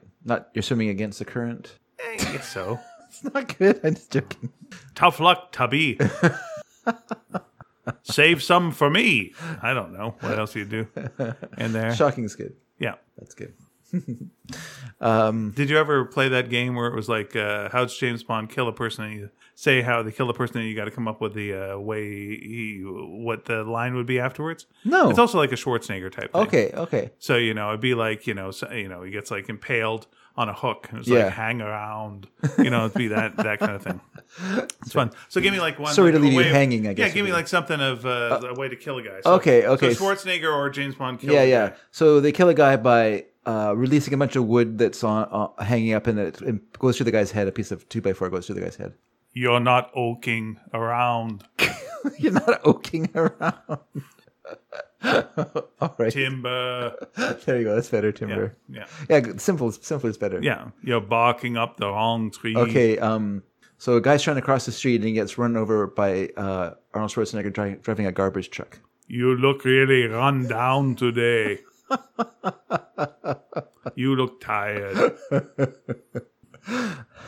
Can he say, "Ain't I a stinker"? Yeah, you can do the same thing. All right, I'll give you one. No, it's fine. I'm gonna keep giving you ones. Okay. Okay. He falls in acid. There. He falls in acid. Yeah, there's one. Oh, So, I have to do that one. Yeah, he falls in acid. Okay. Push a guy in acid. I can't think of anything. How do you like that acid trip? That's great. It's like you had that set up, though. All right, so there's a guy. He pushes a guy out of a skyscraper, like breaks right through the glass window, and the guy falls to his death. What a pain. It's good. All right. I guess you're fenetred. But it had to be a French skyscraper. Okay. What else could he do? Okay, so they're on a boat, and he pushes the guy off the boat, and the guy gets eaten by a shark. He gets eaten by a shark? Yeah. Okay. So he gets eaten by a shark. Yeah. Okay. I guess he took a bite out of crime. The shark did? Yeah. I guess the shark took a bite out of crime. Yeah, that's good. Okay, How's that, Mr. Spielberg? so Steven Spielberg is directing this film? Well, I don't know. I think he's just like going like, how'd you like our shark? Oh, biting okay. the guy Oh, I here? see. Yeah. Yeah. All right, so how about this one for the shark thing, that you're finished? That's all right. All right. That's all right. Yeah. All right, so then, okay, so, so at the end of the movie, he traps the guy on an ice floe, and then the guy just floats off, and he's just going to slowly starve to death. Hey, go with the flow. There you go. Please have mercy on me. I'm just going to slowly starve to death. Go with the flow. Oh, that's good. Yeah. Poor guy. Unfortunately, with Yes. Schwarzenegger, then you also have a whole bunch of ice puns, but Yeah, those yeah. would go with the Batman movie. Yeah. Okay. Oh, so then as the flow is slowly moving away from Arnold Schwarzenegger, after he says that, "Go with the flow," Yeah. this killer whale jumps up and bumps the ice floe, flinging the guy into the air, and then it lands in his mouth, and he eats this guy. And it does? Yeah. Okay. All right. Hey, what's Shamu with you? That's good. That's good. How would he? That's a crying Shamu. Oh, I was going to say, what a fluke. All right. All right. Let's get, all right. So James Bond is in Australia, Okay. and the villain goes to try and kill him, Okay. but he throws the weapon and it returns and hits the villain in the forehead and kills him Okay. by impaling him. Well, I think someone actually did a joke like that on Simpsons, which was that really boomeranged on you. Maybe that one. Yeah, that's I Sorry, would I realized that. I would also like just then he falls and he's torn apart by wild animals. Okay. And he would go and Dingo was their name. Oh, That's James Bond, but that's fine. yeah. And Dingo was your name. Oh, There you go. Thank you. sure. There you are. All right, we'll go back to Arnold Schwarzenegger again. Schwarzenegger. Yes. So, let's think now. Okay, so we're in Egypt. Okay. We're in Egypt, and this guy's trying. So Arnold Schwarzenegger Yeah. successfully goes across this tributary to the Nile Okay. on a rope. Yep. The other guy tries to do it and falls in the water where he's eaten by a crocodile. Right. Looks like someone's in denial. That's good. What a croc! All right. Rah rah rah. Italy. Flashpoint Italy. Okay. All right. During a battle, Arnold Schwarzenegger is driving in a tank, and during a chase through. Wait. Yes. So he's in a tank in Italy. Yes. Part of Stripes. Okay. It's part of the ending of Stripes. Okay. It's a remake Okay. of Stripes. Okay. So he crashes into the Leaning Tower of Pisa, Okay. causing it to fall and Okay. kill the villain. Right. Tanks for nothing. All right, that's good. That's good. I like it. I can't think of anything. Come on, Eileen. Tower of Power. Yeah, no, I can't think of anything. All right. Give Pisa a chance. All right. All right. We go to where we go next. We go to Switzerland. Oh, for God's sake. Okay. Getting tired of this? That's fine. All right. Just tell me when you want to stop, and I won't. So Arnold Schwarzenegger and the villain, they're fighting each other on the Matterhorn. Right. This is not Disneyland. This is the real Matterhorn. Yeah. And Arnold Schwarzenegger knocks this guy, Yeah. and he falls off the cliff face Right. and tumbles down to his death. Right. I guess he's not neutral now. What's the matter, horny? That's good. Yeah. And the guy tries to shoot him, but it doesn't. The bullet just grazes him. Yeah. And he goes, "That was a real Swiss miss." That's good too. Yeah. All right, I love it. Okay, you gotta keep going. Yeah, One enough. more. All right. I mean, people are listening to this, right? Yeah. Like, yeah. Okay. All And right. by the way, they're laughing. Let's not go crazy. All right, here we go. Let's go to Dateline. let's go to No way. We're in Dateline. Flashpoint. Dateline. We're in Rio de Janeiro, Oh my. Okay. Brazil. All right. During a battle. Okay. This is a battle with Arnold Schwarzenegger in a helicopter. Okay. Crashes into the giant statue of Christ, Okay. which topples over, crushing our villain who's in a boat down below. Okay. Arnold Schwarzenegger says, Jesus cautions you, this I know, because the Bible tells me so. there we go, everyone. That's it. Yeah.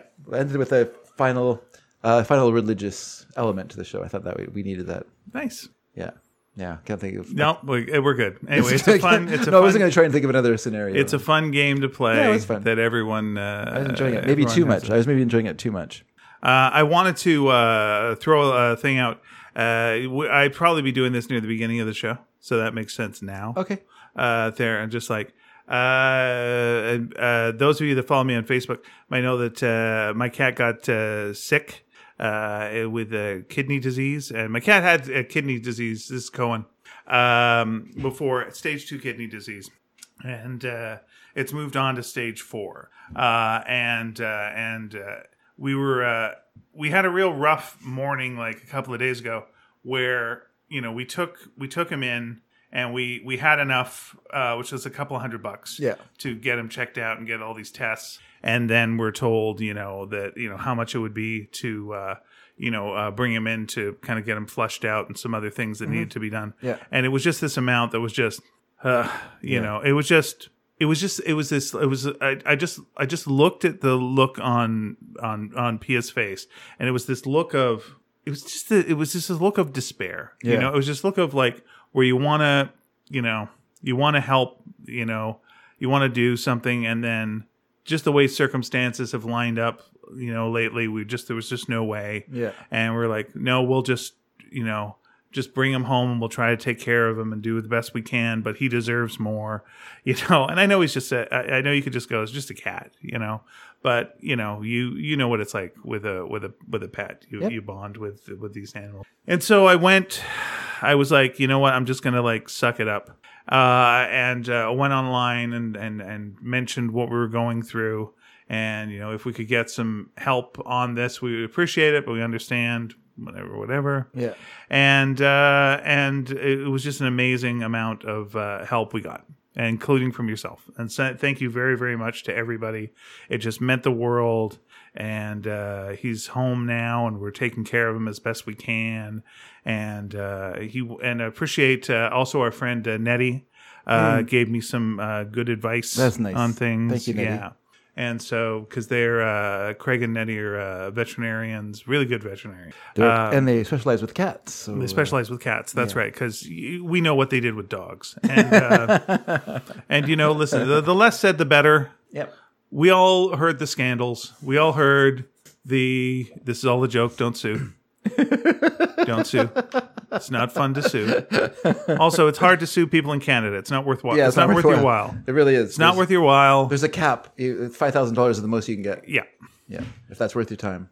And Barely pays for the lawyer. The problem is, like, when you've got like a sick animal, you make the good choice and bad choice to go online and check things, and you get like all the different this and this, and you learn.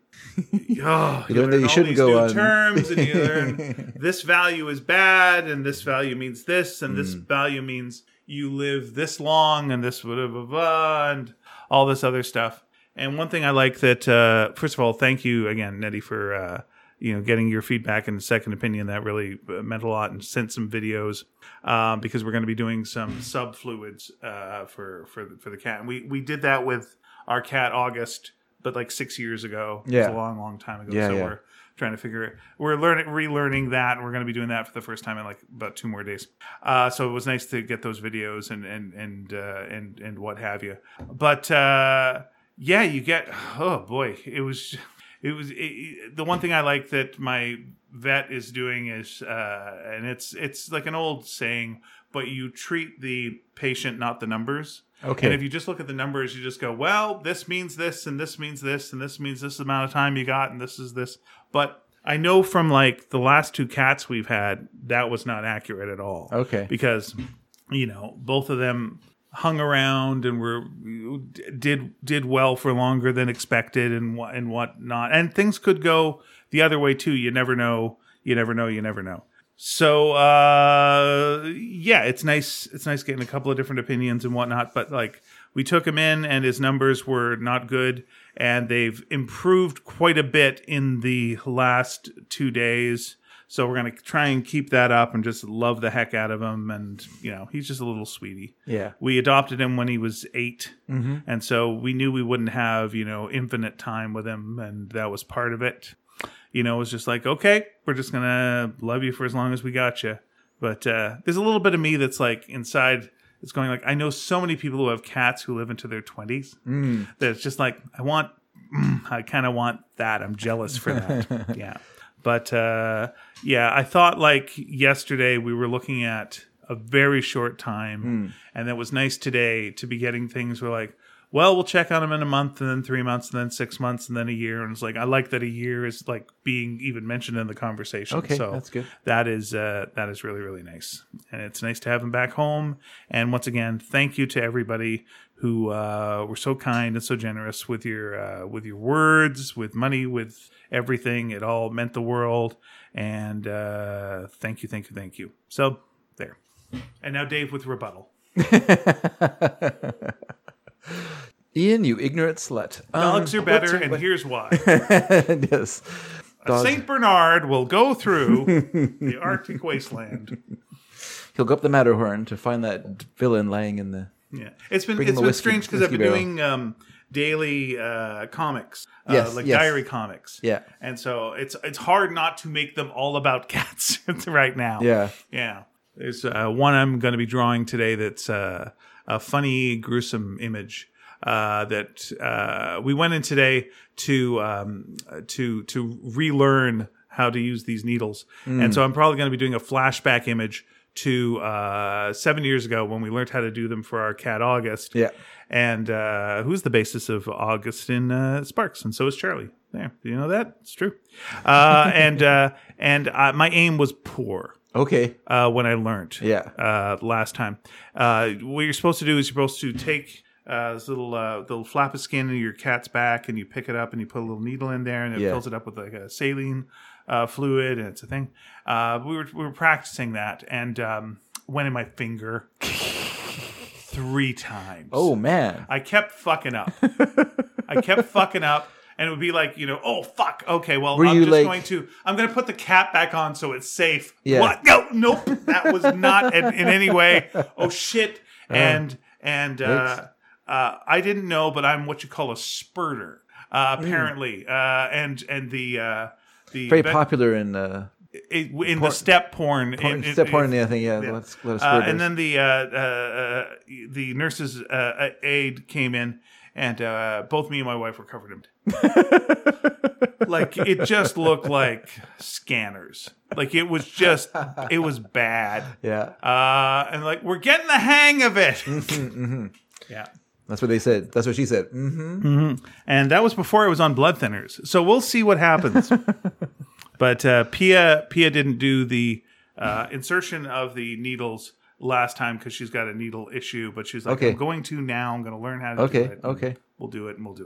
And it is it's a very painless thing for the cats, and it really does help them so much that it's just this kind of miracle technique, that seems really weird. Yeah. Because you've got a cat and you've got an IV and you're at home and you're putting a needle in your cat and it looks like you're filling them up with juice, and then they end up with a camel's hump on their back. Oh. That goes down almost immediately. Yeah. Okay. But for a while, it's whoosh, whoosh, whoosh, whoosh. A real camelback. Yeah, but it really helps them out and it makes them feel much better. Nice. Yeah. Nice. Huh. Pets. Am I right, everyone? Pets, I tells you. It's funny at our house. After Boo left us, Elle aged 100 years. It's so weird.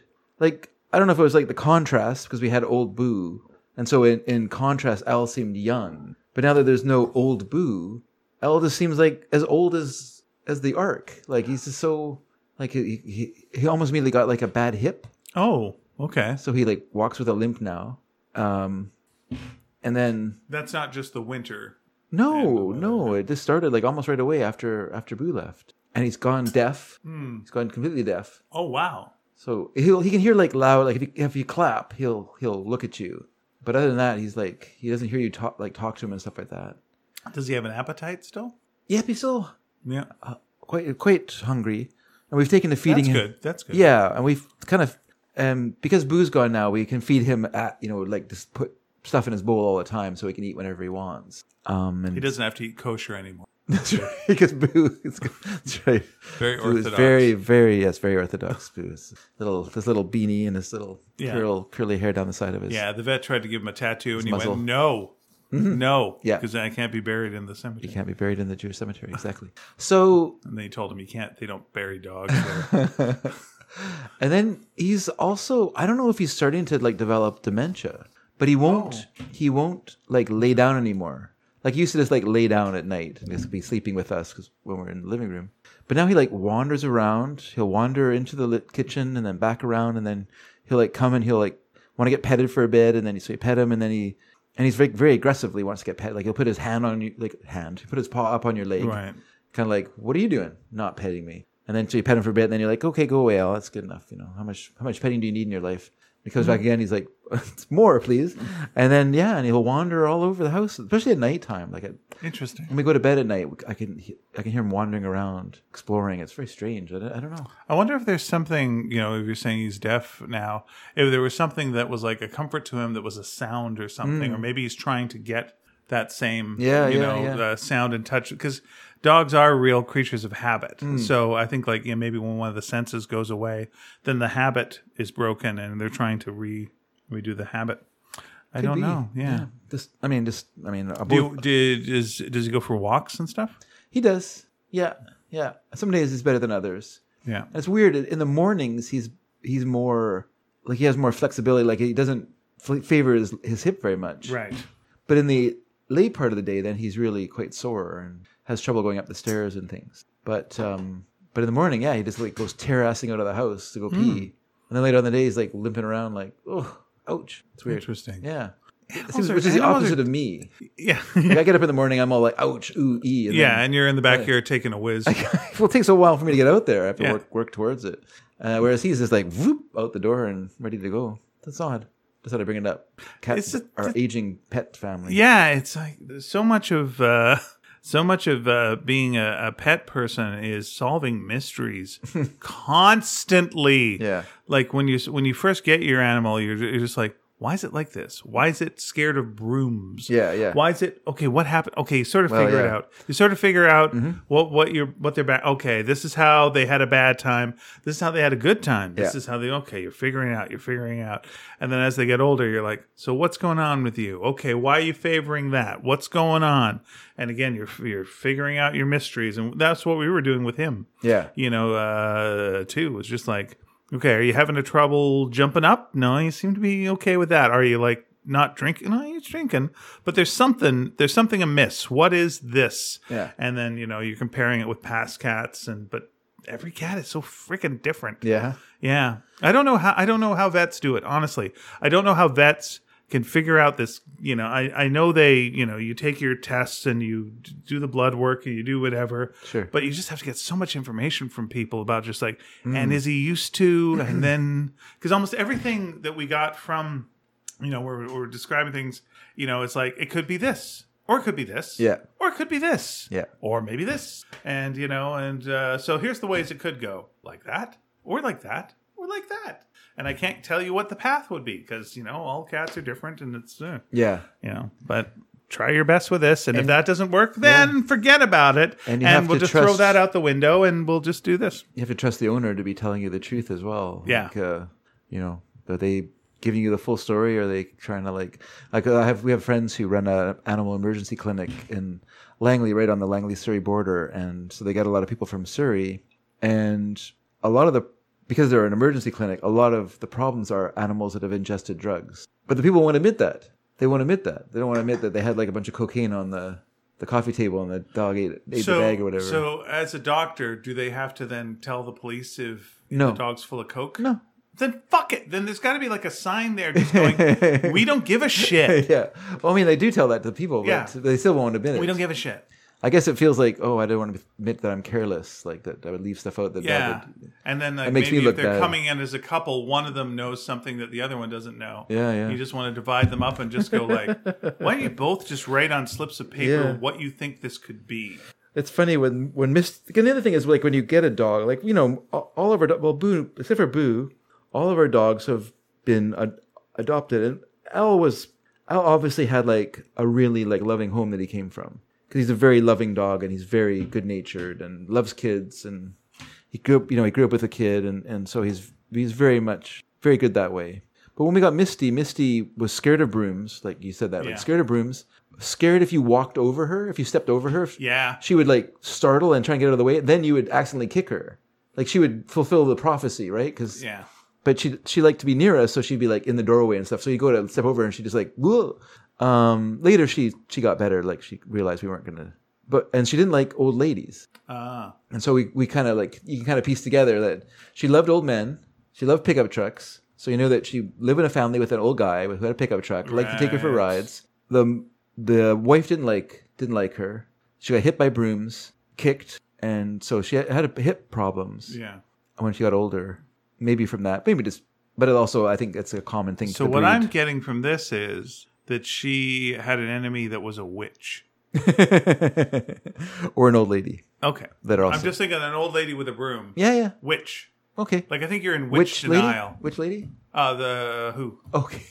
What are you talking She about? worked for the World Health Organization. How could we still be going on about this? So, Why? that's a good question. Yeah. Wait, I'm just gonna out Sure, of sure. nowhere. My wife's TV series Why the Last Man. Yeah. Just won a Clio Award for best, like a bronze for best ad Oh, for a commercial for Why. That was a weird thing. It Yeah, won yeah. it yesterday. I was like, how's it still winning an award? Anyway, so there we go. But please continue. interesting. I was just gonna say, because it's interesting. Like with both Albert and Boo, like you could step over them. You could like. I could put my foot on their head if I felt like it. I like it not. I wasn't like trying to hurt them. I was just like jokingly like pet them with my foot or whatever. Right. And then they were fine with that. Like they had because they weren't kicked, so they didn't go, oh my god, there's a foot. And we don't sweep in the house, so they don't even know what a broom is. They've never. Do you ever think of attaching things to your dog so they can? Change his name to Roomba. Yeah. Yeah, that's a good idea. A Roomba. Yeah, that'd be sweet. Yeah. Thank you. Just put a little broom on their tail and then make them happy. Thanks for noticing. Then everyone wins. Have you ever done something where you're like surprised that you're competent? Oh, that's interesting. Let me sneeze and then... Okay. I can sneeze on command. That's very good. God bless you, by the way. All right. I'm assuming that you've got a story. I do. It's a follow-up story. I do. So I'm going to turn things over to your story that's prepared. Yeah. And perhaps I will think of something in the meantime. All right. Well, What did you not here's- realize you were competent here's something on? kind of excited. We bought a new television on the weekend. Oh, nice. I wasn't planning Color? on it. It's a color television. It's very large. It's like too large. It's a game changer. A big TV? No, a color. Oh, color. Oh, You can so remember? different. I can Yeah. remember when we It went just from makes color a to black- from black and Zapruder white to film color. pop. And I know you're a real conspiracy nut. I think you're going to enjoy it. I am a big fan of the Zapruder film. So no, we got a new television. So I had to put a wall mount bracket in. This doesn't even do the story, but I had to put a wall mount bracket up in the living room, and so I created a lot So of. what you're good at isn't telling stories. I created a lot of debris while I was doing this, and so I brought the vacuum upstairs, and so I was vacuuming up this stuff, and then I saw on the floor in the hallway. I don't know how it got there. I think that one of the animals was digging around, but there was some like fake snow, like the material kind of fake snow. Yeah. And I thought I'll just vacuum that up, and so I went zip over it with the power head. It like got into the power head brush and then zoomed to the either end of it and like totally tangled up in there, causing it to stop turning. So then I was like, oh my gosh. So I went and got a screwdriver and I turned over the power head and I unscrewed all the screws. Actually, I used a drill for this, but anyway, let's pretend I'm using the screwdriver for the visual. Let's pretend. Visual. So I unscrewed it. It's good to have visuals on the Yeah. audio podcast. Yeah. Picture this, please. And so I took all the screws out and then I like pried apart the power head so I get to this brush. And then I hear all this like ting, cling, clang going on inside. I'm like, what's going on here? So I got the brush all fixed up and stuff like that. I took all this stuff out. And it was weird. It was like, it had like inserted itself inside the brush almost. But it's like riveted on either end. So I couldn't take it apart so I had to like turn the brush and unwind it out.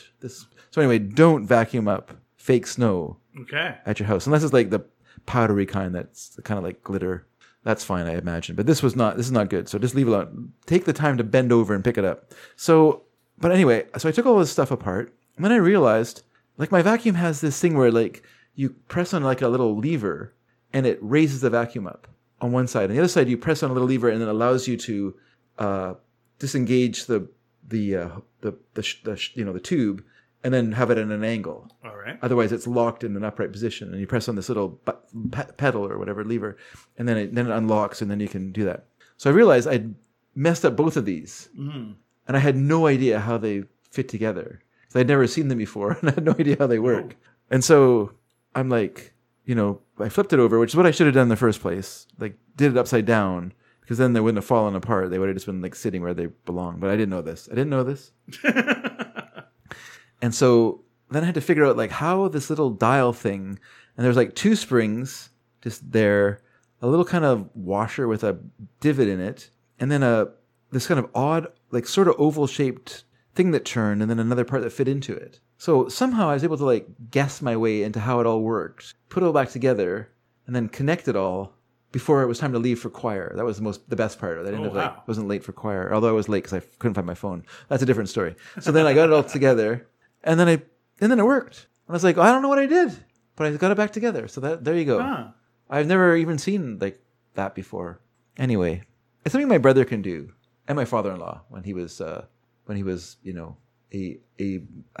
together. Like he's kind of he's getting old. Let's put it that way. He's more frail now than he was when I was younger. When he was just like could take an engine apart while whistling, and I'd just be like, I don't know what's going on. I don't even know what you're doing. I can't even whistle. Can't even whistle. You can't whistle? You seriously can't whistle? No, I can whistle. Okay. I just because someone else today. I have family members that can't whistle. Okay. I'm married to someone who can't whistle. Interesting. Yeah. Yeah. So I figured out how to whistle with like two fingers a while back because I was like used to see that in movies. And I was like, how do you do that? And I was like, you know what? Damn it! I'm going to figure this out. And I sort of figured it out. Ask me to do it now. I probably can't do it. But I Plus, it's too loud. I don't want you to. No, it's too making loud. those noises. By the way, here's how you do it. Yeah. I'll tell you. It's like, so you whistle. Yeah. All right, you learn how to whistle. And then you put a finger in your mouth. Yeah. Now you whistle with a finger in your mouth. One finger in your mouth. Okay. And like work your way around like, okay. And you keep whistling. Like, all right, that's how you whistle. Now put another finger in your mouth. Oh, now really? learn how to whistle like that. And like, oh, okay, you're figuring that out. Oh, then that's it. Yeah. That's how you do it. Lisa can do that. She's always been able to do that since I've known her. It's like something I people in can't. 1930s movies, you know, when they're hailing a cab, Yeah, everyone yeah. can do it. Yeah. I guess at the time it was like a necessary sound. Yeah, because you couldn't yell. You weren't allowed to yell. back It's then. not that you can yell. It's better to have a piercing whistle than it is to yell. I'm like, I don't have a yelly voice. So Here I is can't, what. Okay, here was a broadcast. surprise to me of something I was good at. Okay. I've had this compliment 3 times now, Okay. and it's been strangers. Just say this to me Yeah. while I'm swimming. You got a great pace. Oh, really? Yeah, I wish So I wish you I can had keep your like pace. a good regular pace. Like I'll Yeah. I'll be doing laps. Yeah. and then someone will like, and they'll go like, take your fingers out of your mouth. What are you saying? And it's not good after you've had your hands in the water. And they go, quite yeah, late. you got a really good pace. You keep a real good pace. Oh, that's nice. Like, oh, all right. I don't really understand what that, I guess. Yeah. Okay. But yeah, I get into a rhythm and then I can swim like forever.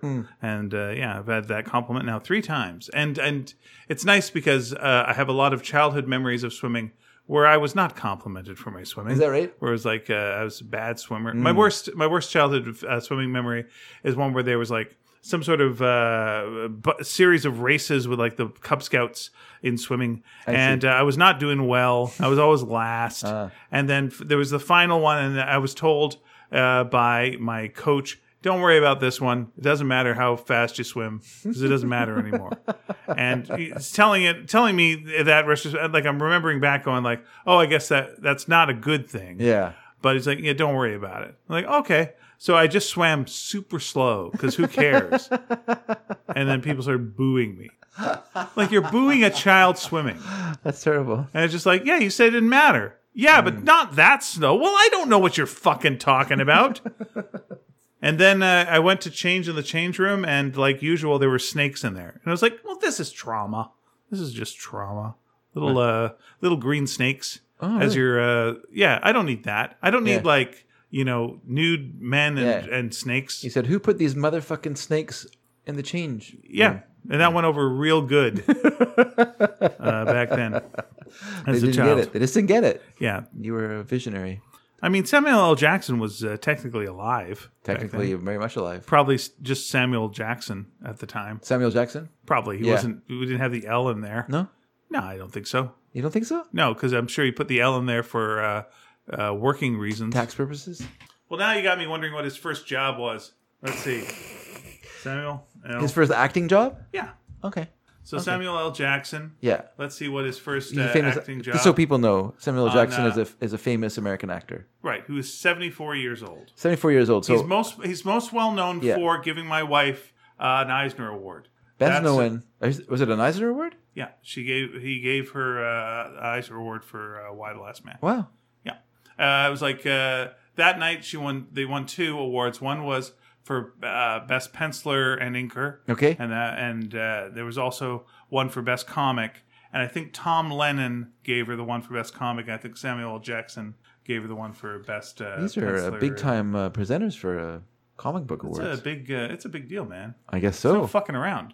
They're She not- also got an award from Stan Lee and what's her name from The Good Place. Kristen Bell? Yeah, it was them presenting. Okay. And she got one. Okay, previous. Was she on stage to help Stan Lee look tall? Yeah, that's All right. right. Makes sense. Yeah, that's all actress's job is to make the other person look tall. All is- right, so I'm going all the way back to the first. Okay, Together for. Oh, okay. What? Together for Days. He was played a character named Stan. Okay. And that was in 1972. So if he was Samuel L. Jackson then, Yeah. But my memory is from 75. Yeah. The next work he got was in Moving On, where he played a patrolman, Yeah. uncredited I see. in the TV series. So that doesn't count. No. Then The Displaced Person, which was a TV movie, and that he played the character of Sulk. Okay. So yeah, Together for Days. Let's take a look. Playing Sam. that was a black radical activist. Okay. And a young white woman find themselves drawn to each other during the politically and racially charged atmosphere of early 70s America. And that actually was in early 70s America. It was actually at the time of, early 70s America. That's not wrong. Very topical. Yeah, okay, so let's see. But was Samuel L. Jackson, did he go by Samuel L. Jackson back then? This is the question. Yes. But why wouldn't he? You're saying he wasn't in SAG at the time or whatever the... Yeah, the only reason you would name yourself that is because there's another Sam Jackson. Yeah. And of course there would be, because it's such a common name. Is it? Sam Jackson? Yeah. Yeah. Okay. Sam's a very common name. Is it? Jackson's an incredibly common name. Okay. I can't see how... let's see. I just didn't realize that Jack was so prolific. What's that? Yeah.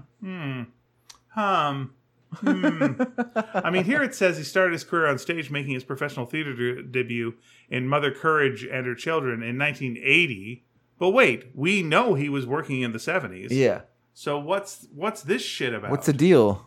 Yeah. There we go, 70s. I guess maybe that's like a leading role where he actually had he wasn't just an uncredited policeman or whatever. Yeah, I'm not sure. There's nothing I don't know what to tell you. Well, sometimes life is a mystery and sometimes it needs mystery.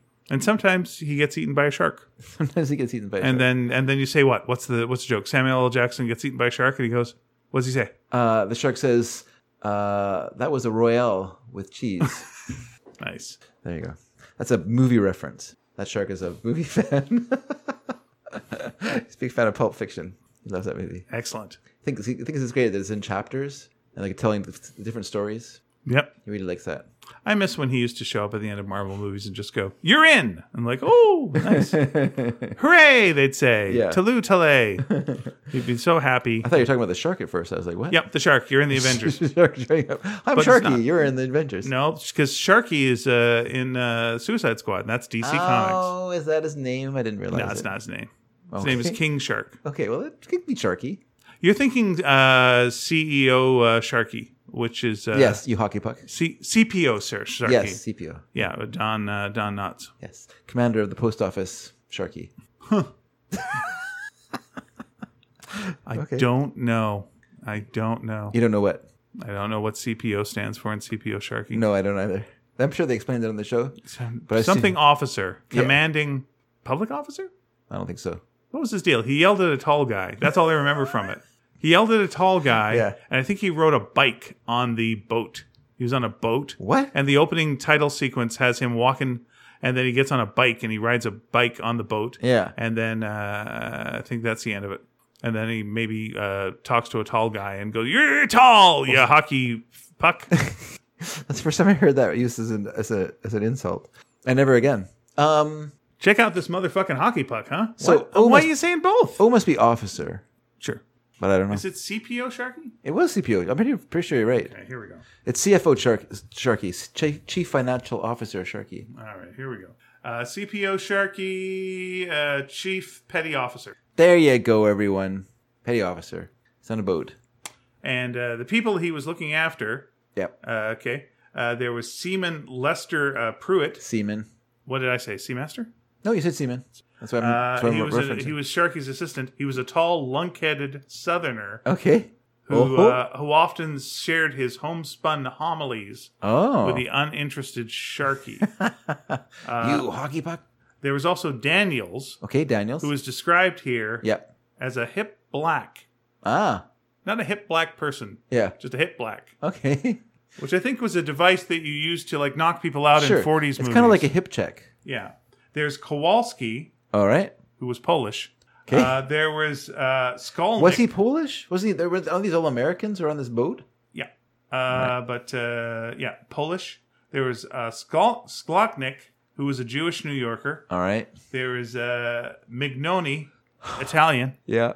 Rodriguez, Getting tired. Puerto Rican. Yep. Shimakawa Were they in the United Nations? was a Japanese immigrant Okay. Great. who was also in the Navy. Yeah. They were described as a motley mix of ethnicities. I'll say. I guess I gave Don Rickles targets for his hilarious, Well, his immediate slightly superior, racist humor. let me tell you, Yeah. was Lieutenant Whipple, Yeah. who had buck teeth. Oh no. So there's a lot of buck teeth humor every episode about his buck teeth. Nice. And then get this. Yeah. There's Captain Quinlan. Okay. Check this out. Yes. She's a woman. Oh no. And she was his superior. Outrage. Yeah. Outrage. Yeah. Sharky had a hard time accepting that at first. Yes. A hard time in his pants. Is that what they say in that article? No. Oh. They do not. They do not. Say that at all? They do not. I can see at some point someone would have said, the jokes just write themselves. With all those ethnicities. It got 2 seasons. Ethnicities. Yep. It got 2 seasons. And Don Rickles on it. Did get 3 seasons though. It didn't get into syndication. Yeah. Well, yeah. I don't know. I don't know what. Okay. So How far that would carry. So Pruitt, who's the tall guy. All right. In this. Yeah. You gotta realize this. Oh. He's a tall guy. Big ears. Yep. Bit of a Adam's apple sticking out. Okay. All right. So here we go. Yeah. Here are 3 of the insults All right. that they list here for him. Sure. Why don't you put bicycle pedals in your ears and ride yourself out of here? I don't. Yeah. What? Right? Is he? That's a thinker. Okay. Or is it a stinker? Okay. It's if it's said quickly enough, I guess it passes. Why don't you go elope with a moose? I guess he's tall. Moose are tall. And here we go. But he's not Canadian. That's the weird part of that. Last time I saw a head like that was at on a wall over a bar in Teaneck, New Jersey. You big dummy. Now the nice The thing cherry is, on top is the big the dummy. nice thing is, Yeah. you big dummy. Yeah, that's the best part of it. Yeah. So, okay, give me something like a person. All right, I'll try one of these. All right. Now I'm not going to do an ethnic one. Obviously, No, I won't do that because to I you. don't want to be canceled. Okay, all by the cancel culture. Sure, I'll give you one that's because easy. our audience is pretty woke. So just Well, give me like a I physical thought you said they fall asleep to the show. characteristic Yeah. of Blindness. someone. What's that? Blindness. Blindness. Yeah. Oh my god. So now I don't want us to get At canceled. least you don't have to see how ugly you are, you fucking son of a bitch. All right. That Once kind again, of thing. That's the nice, cherry on right? top is the also, fucking I'm son very of a bitch. surprised Yeah. that in the military, where they're going to have to fight in a war, Yeah. they got the blind guy. This is the Navy, by the way, so it's fine. He's on a boat. And you don't need to see on a boat. Don't need to see. No. But they're called seamen. No. And they can't see, man. That makes no sense. But it doesn't mean the same thing. Like you're thinking it means that they see. It just means that they often ejaculate in their pants. Come again? You big dummy? So Anyway, Okay, let me try- I'm a nice guy. all right, let me try something else. I'll try something else for you. So this person's physical blindness, so unfair. Anyway, This person's really blind. that's right. This person's in a wheelchair. This person adopted a blind baby. This person is a wheelchair. No, just joking. Okay, this person has protruding ears. Well, the person had protruding ears. did he? I'm That was the sorry. whole damn thing. Sorry. All right. Hey, short-term memory loss, you big dummy. All right. This person. Jesus. This person has googly eyes. Previously on your fucking life. He has googly eyes, Oh, okay. Yeah. All right. and he's blind. Oh, say, can't you see, you big idiot? No, he has googly eyes. So what I is said, that? oh, say, can't you see, Okay. you big idiot? All right. I was just. I think that's legit. Sure. You big idiot. You big dummy. I just like the big dummy is the best part of it because it's like the capper. Yeah. It makes you forget the kind of lame opening part of it. Mm-hmm. It's pretty smart of Don Rickles. Yeah. And that's Do you think if you went to a Don Rickles show twice that you would hear a lot of the same jokes? Yes. Okay. 100%. Yeah. Yeah. So he's kind of got them loaded up in Oh, his of course head. he does. He didn't Yeah. just make up a whole bunch of like new ethnic stereotypes. Well, no, he didn't make up ethnic stereotypes. He just played off them. While you're here, Yeah. I know that my car isn't being broken into. Yeah, sure. Yeah, you're going to hear that one Yeah. repeatedly. Okay. Yeah, Okay. of course. Absolutely. And you want to say, what about the guy from the earlier show? He could still be breaking into your car. This doesn't check out. Why don't you check out, you big idiot? Oh, you got me. Hey, make fun of my wife. All right, she's ugly. Oh, how do you know? She's not here. What? Who are you with? Yeah. Oh, this is my sister. Oh, okay. That's okay. She's my stepsister. We do pornography together. I don't get any of that. That happened after my time. Wait, are you a ghost? Post. Yeah, you wish, you big stupid. I boo you. It would be good. It would be good to do. But what if Arnold Schwarzenegger killed Don Rickles while he was making fun of an Italian? It might go a little something like this. Yeah. No, he would have to make fun of. He would have to Don Rickles should be insulting him as as Arnold Schwarzenegger's killing him. Okay. Yeah. Yeah. That'd be You big tough. dummy. Yeah, Yeah. I got nothing. No, it's I got sweet nothing. Don Rickles, very talented comedian. Yeah. And good actor. was he a good actor? Yeah, I think he was in Casino. He was Yeah, in he's good in Casino. I was just gonna Kelly's say. Heroes. Good in Casino. What else he was? I never saw Enter Laughing, but No. he was in some submarine movie. That's right. Operation Petticoat. Yeah, Petticoat Junction. Operation Petticoat Junction. What was it? It was Run Silent, Run Deep. Really? Yeah, I don't remember him in that movie. with Clark Gable and Burt Lancaster. But he really and did. Jack Warden. He was of that generation that actually served in the war. So Sure, he knew. Yeah, he knew the ins and outs. yeah.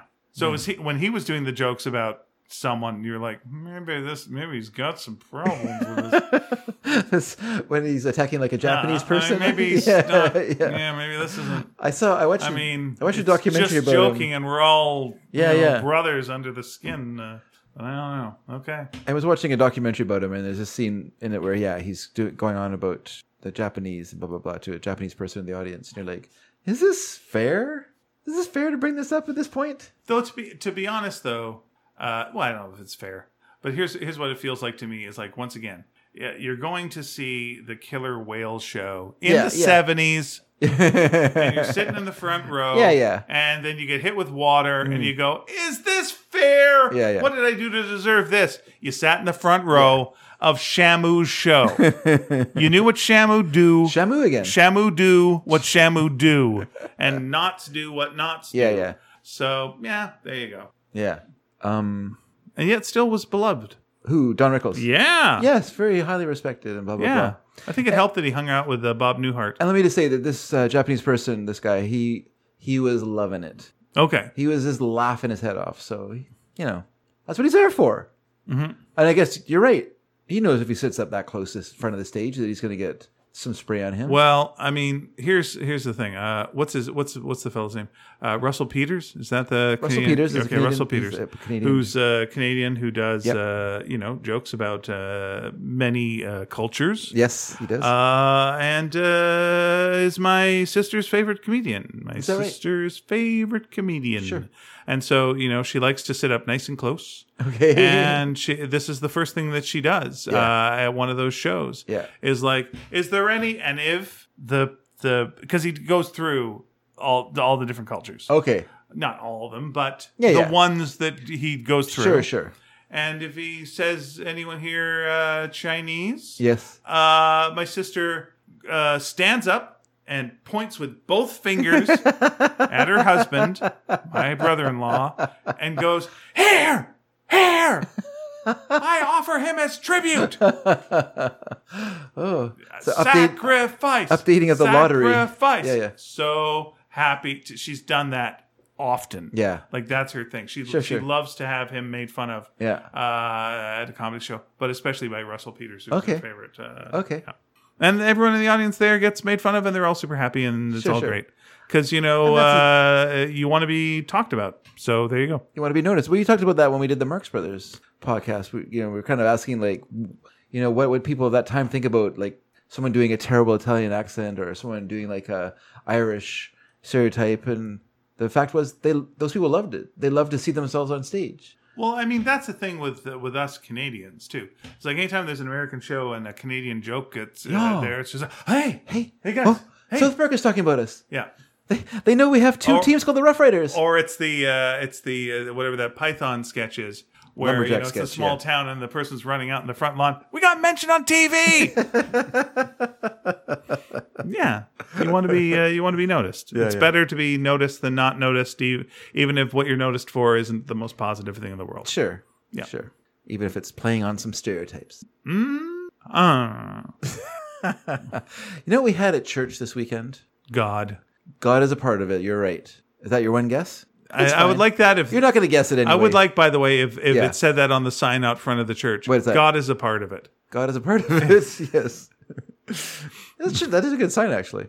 God is a part of it. Okay, so what's it? Let me think. Yeah. Did you have video games? No. Okay. Did you have snacks? No. Okay. Did you have animals come in and everyone petted an animal? No, it wasn't St. Francis Okay. of Assisi. Of Assisi. Assisi. Did you watch Pearl Harbor? The Michael movie? Bay film. Yeah, Ben Affleck movie. You got it. Yeah. Michael Bay, Thought so. Pearl Harbor. Okay, what happened? We had our annual general meeting. Oh, okay. When it- is your specific meeting? I think the specific meetings take place when everyone else isn't there. Okay. And then we get what's called vestry meeting. Everyone gets a nice special vest. Vestry is, it's a room in a church where the priest changes into his vestments. Oh, neat. But I don't know why the room vestry has Why is a vestry become called the vestry? Yeah, well, not that. It's called the vestry because of vestments. Oh, because of the vest. Vestments. But why the annual general meeting is called the vestry meeting, I don't know. I don't know why that. But maybe they used to hold it in the small room off to the side of the church I don't know. Yeah. But anyway. I want to hear this story, but I just realized something that Yep. I have to get and be right back. Okay, go ahead. I will, if I can think of something to say, I will say it. If I can, I will go silent, and then we'll fill in this gap with The Sound of Silence, which is a song by Simon & Garfunkel. That, by the way, everyone, started off as a song that was just a folk song on their first album, Saturday Morning 3 a.m., I think it was called. It was a date. It was a date anyway. It was a date in... Okay. But anyway, so that was on that album. That album was released by Simon & Garfunkel. It sank like a stone, sank like a literal stone. No one was interested in this folk album by these two young kids from New York. And then the producer of the album, a guy named Tom Johnson?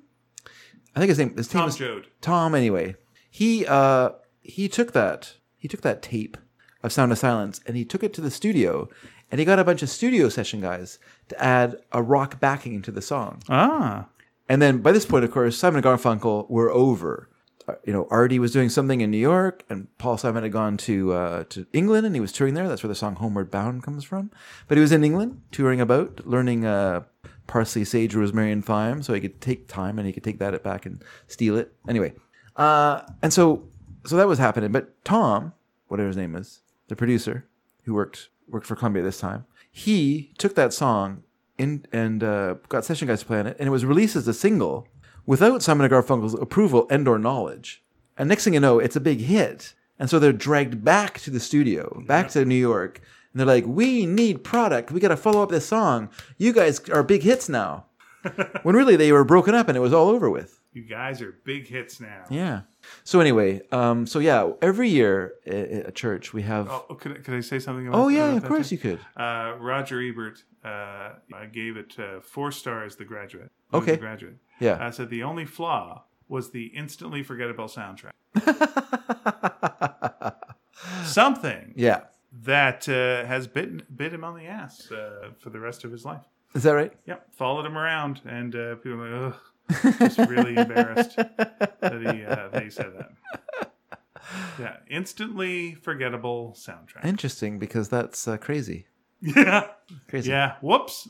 I mean, I guess in the movie itself, no, it still has Mrs. No. It still has Mrs. Robinson, No, which it's is great. great. Yeah, yeah. Yeah, it's great. It's Okay, great. But the music playing when he's in the pool. yeah, the Yeah, it's pool great. scene. It's great. Crying out loud. I What don't are even you like that talking movie. about? I don't like that movie very much, but that's the great stuff in there. Yeah, it's a good scene too. Yeah, yeah. The diving in the pool and coming out and yeah. the thing and jumping in the thing. Yeah, Want yeah. me to bang?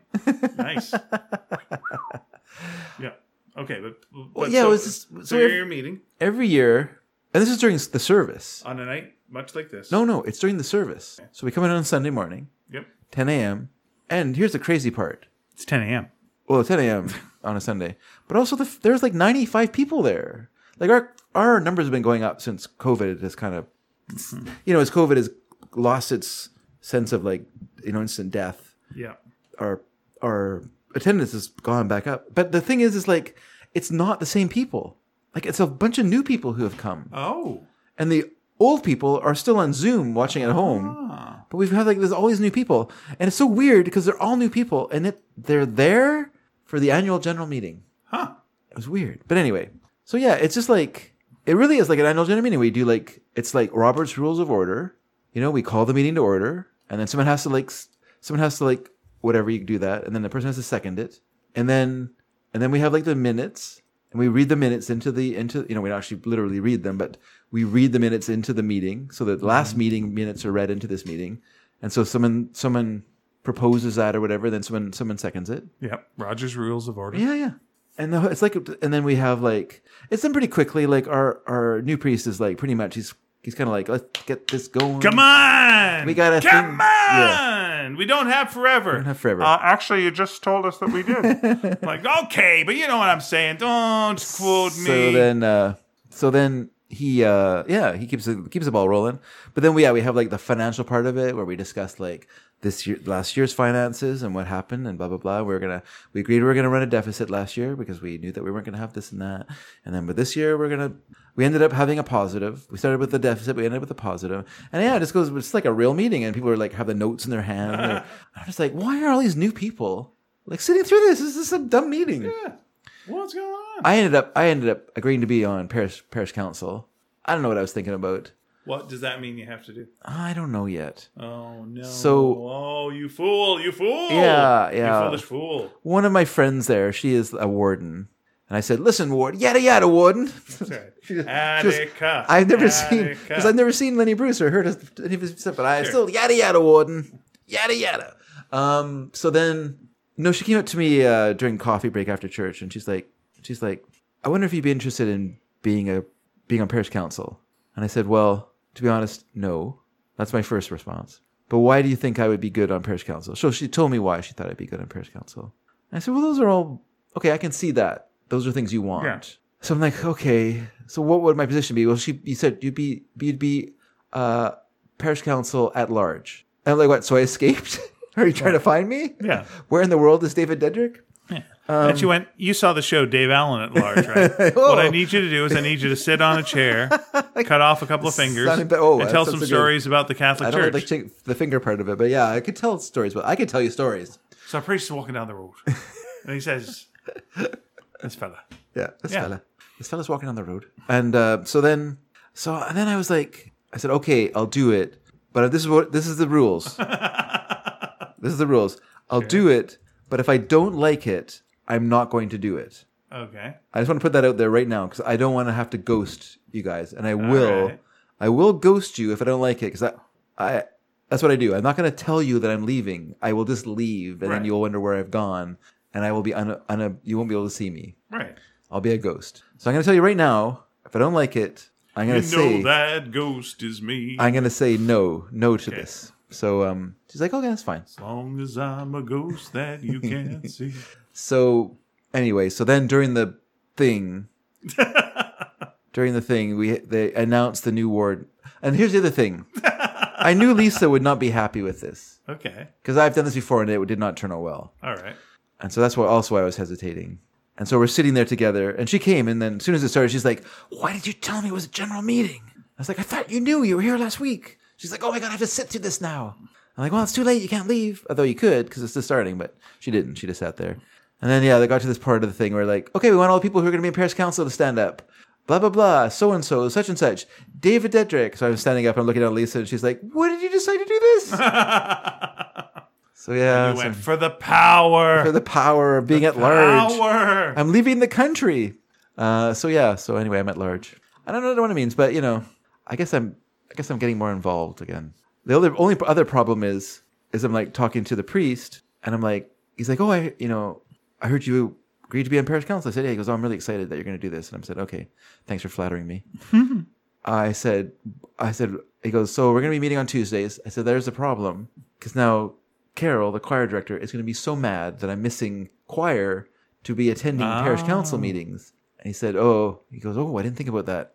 Because, well, I'll talk to Carol. So then I was talking to Carol on Sunday, and she's like, I was so mad when I found out you're going to be on parish council because I got so mad at David. Everyone's so mad at you for volunteering and helping out. Not me, at David for, parish council. It's just meetings, right? I don't know parish council, but yeah, okay. Yeah, it's a bunch of meetings.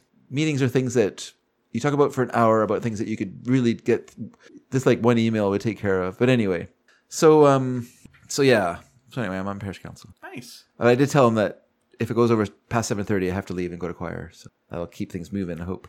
Well, what you should do is, like, as you're getting up to that time, just start singing your responses. And they're like, oh, Dave's got to leave for choir. He's practicing. Yeah. Well, we should check on this. Yeah. It's going to be interesting. Cool.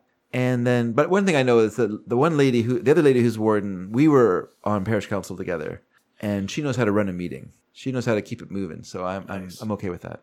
No dilly-dallying. That's what she says. It's nice when a meeting is run well. I remember we used to have meetings for improv company. Yeah. And it'd be like someone would sit and run the meeting, and they'd just so badly done.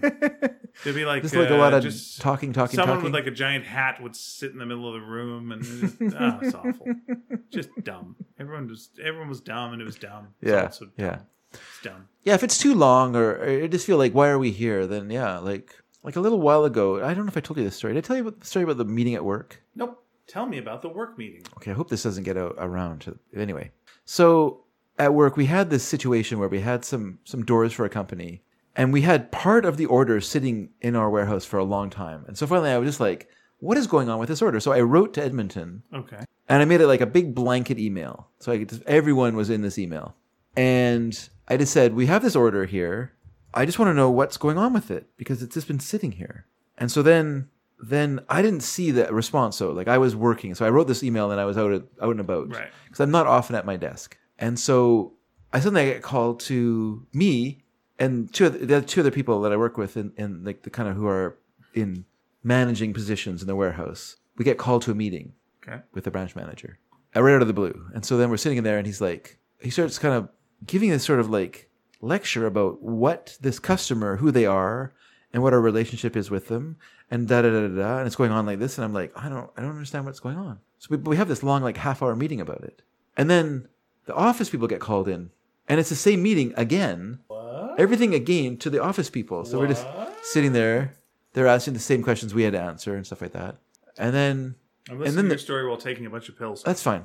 And then I realized that it's good if you're tripping balls in this story.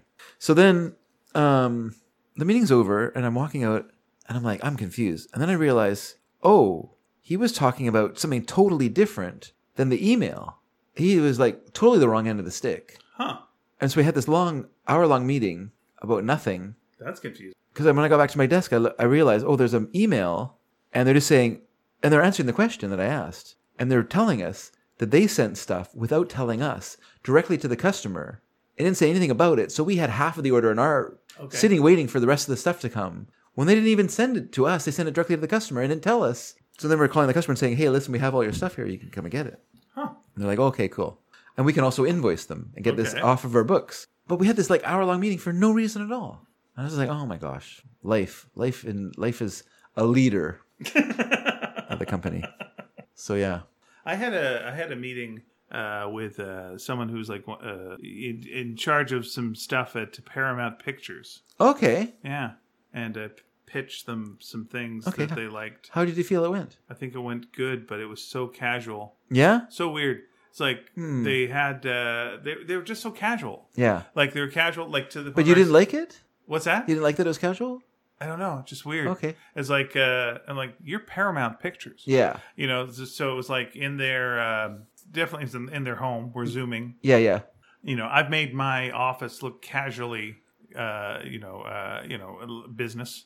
Okay. So, there's stuff that's fun in the background that's addressable if should have come down to it. Yeah. And then the person I'm talking to, I can see their knee at certain points. Their knee? Like their knee is high enough up. Like they're sitting in a way where their knee is up. Okay. And I'm like, huh.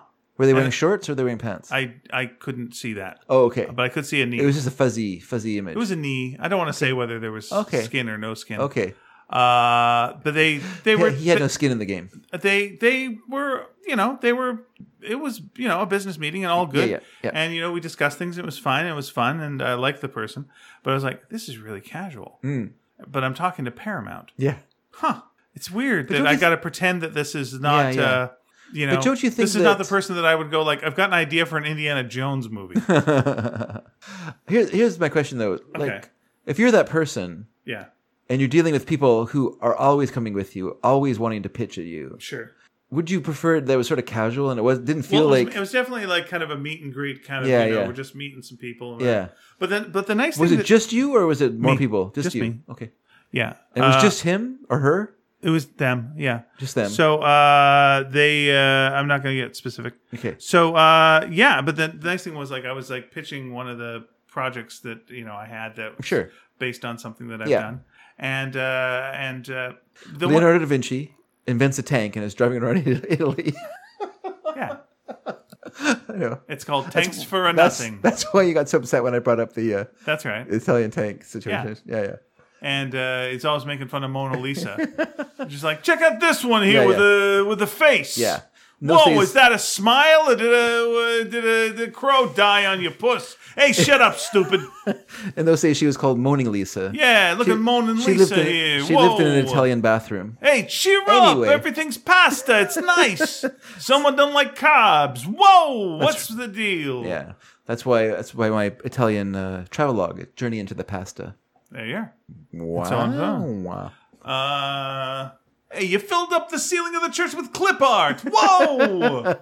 It's lucky the Pope's got bad vision. Not gonna be able to tell.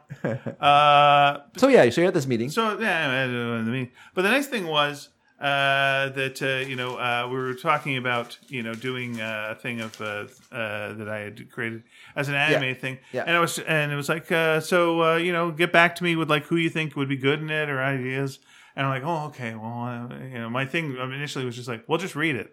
And if you want to do that, we'll do that. But like, I got to come up with some ideas for this. So, but the nice thing was, then I almost immediately came up with an idea where I went, oh, this makes everything much, much better. It works completely as an animated series. It completely works with all these other different elements of things. I'm super happy with that. Yay! So That's good. sent that in. So we'll see what happens. Oh, And you good know luck. what? Probably nothing. But because, it's the same thing as everything in the world. But yeah, I've been doing a whole bunch of pitches of stuff lately. But that was nice. It was nice that I felt like we had a discussion. I said she. There we go. Asked me for more stuff, and I was able to build on something. Yeah. And I felt like, hey, Ian, that was a good job. Good for you, Ian. Yay, you. And I felt good about myself later. That was nice. And I've been doing a lot of sweetening of work for people too, and I'm happy with that kind of stuff too. Except when I'm dealing with Americans, and then afterwards it's like, okay, well, time to pay me. And then they go, okay, I'll pay you using Flurry Flu. It's like, okay, well, that doesn't work in Canada. Oh, no.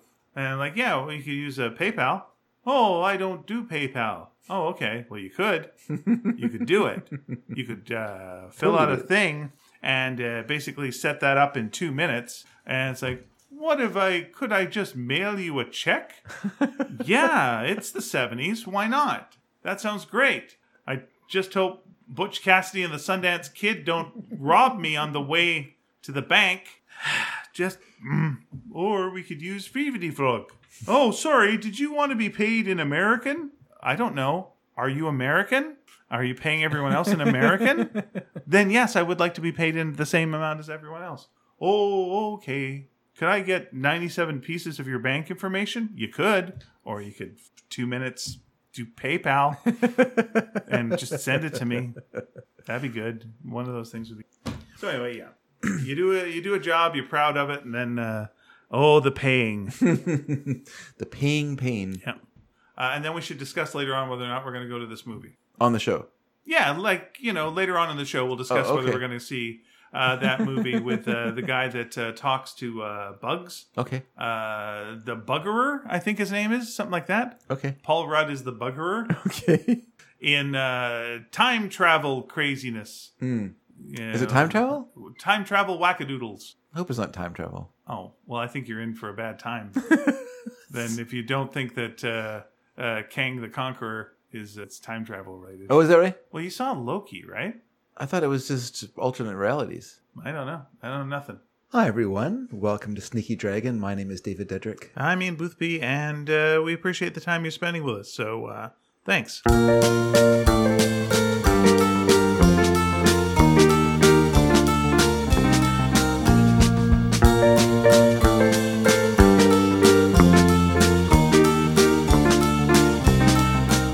Whenever you're ready, shoot me a significant look. Oh.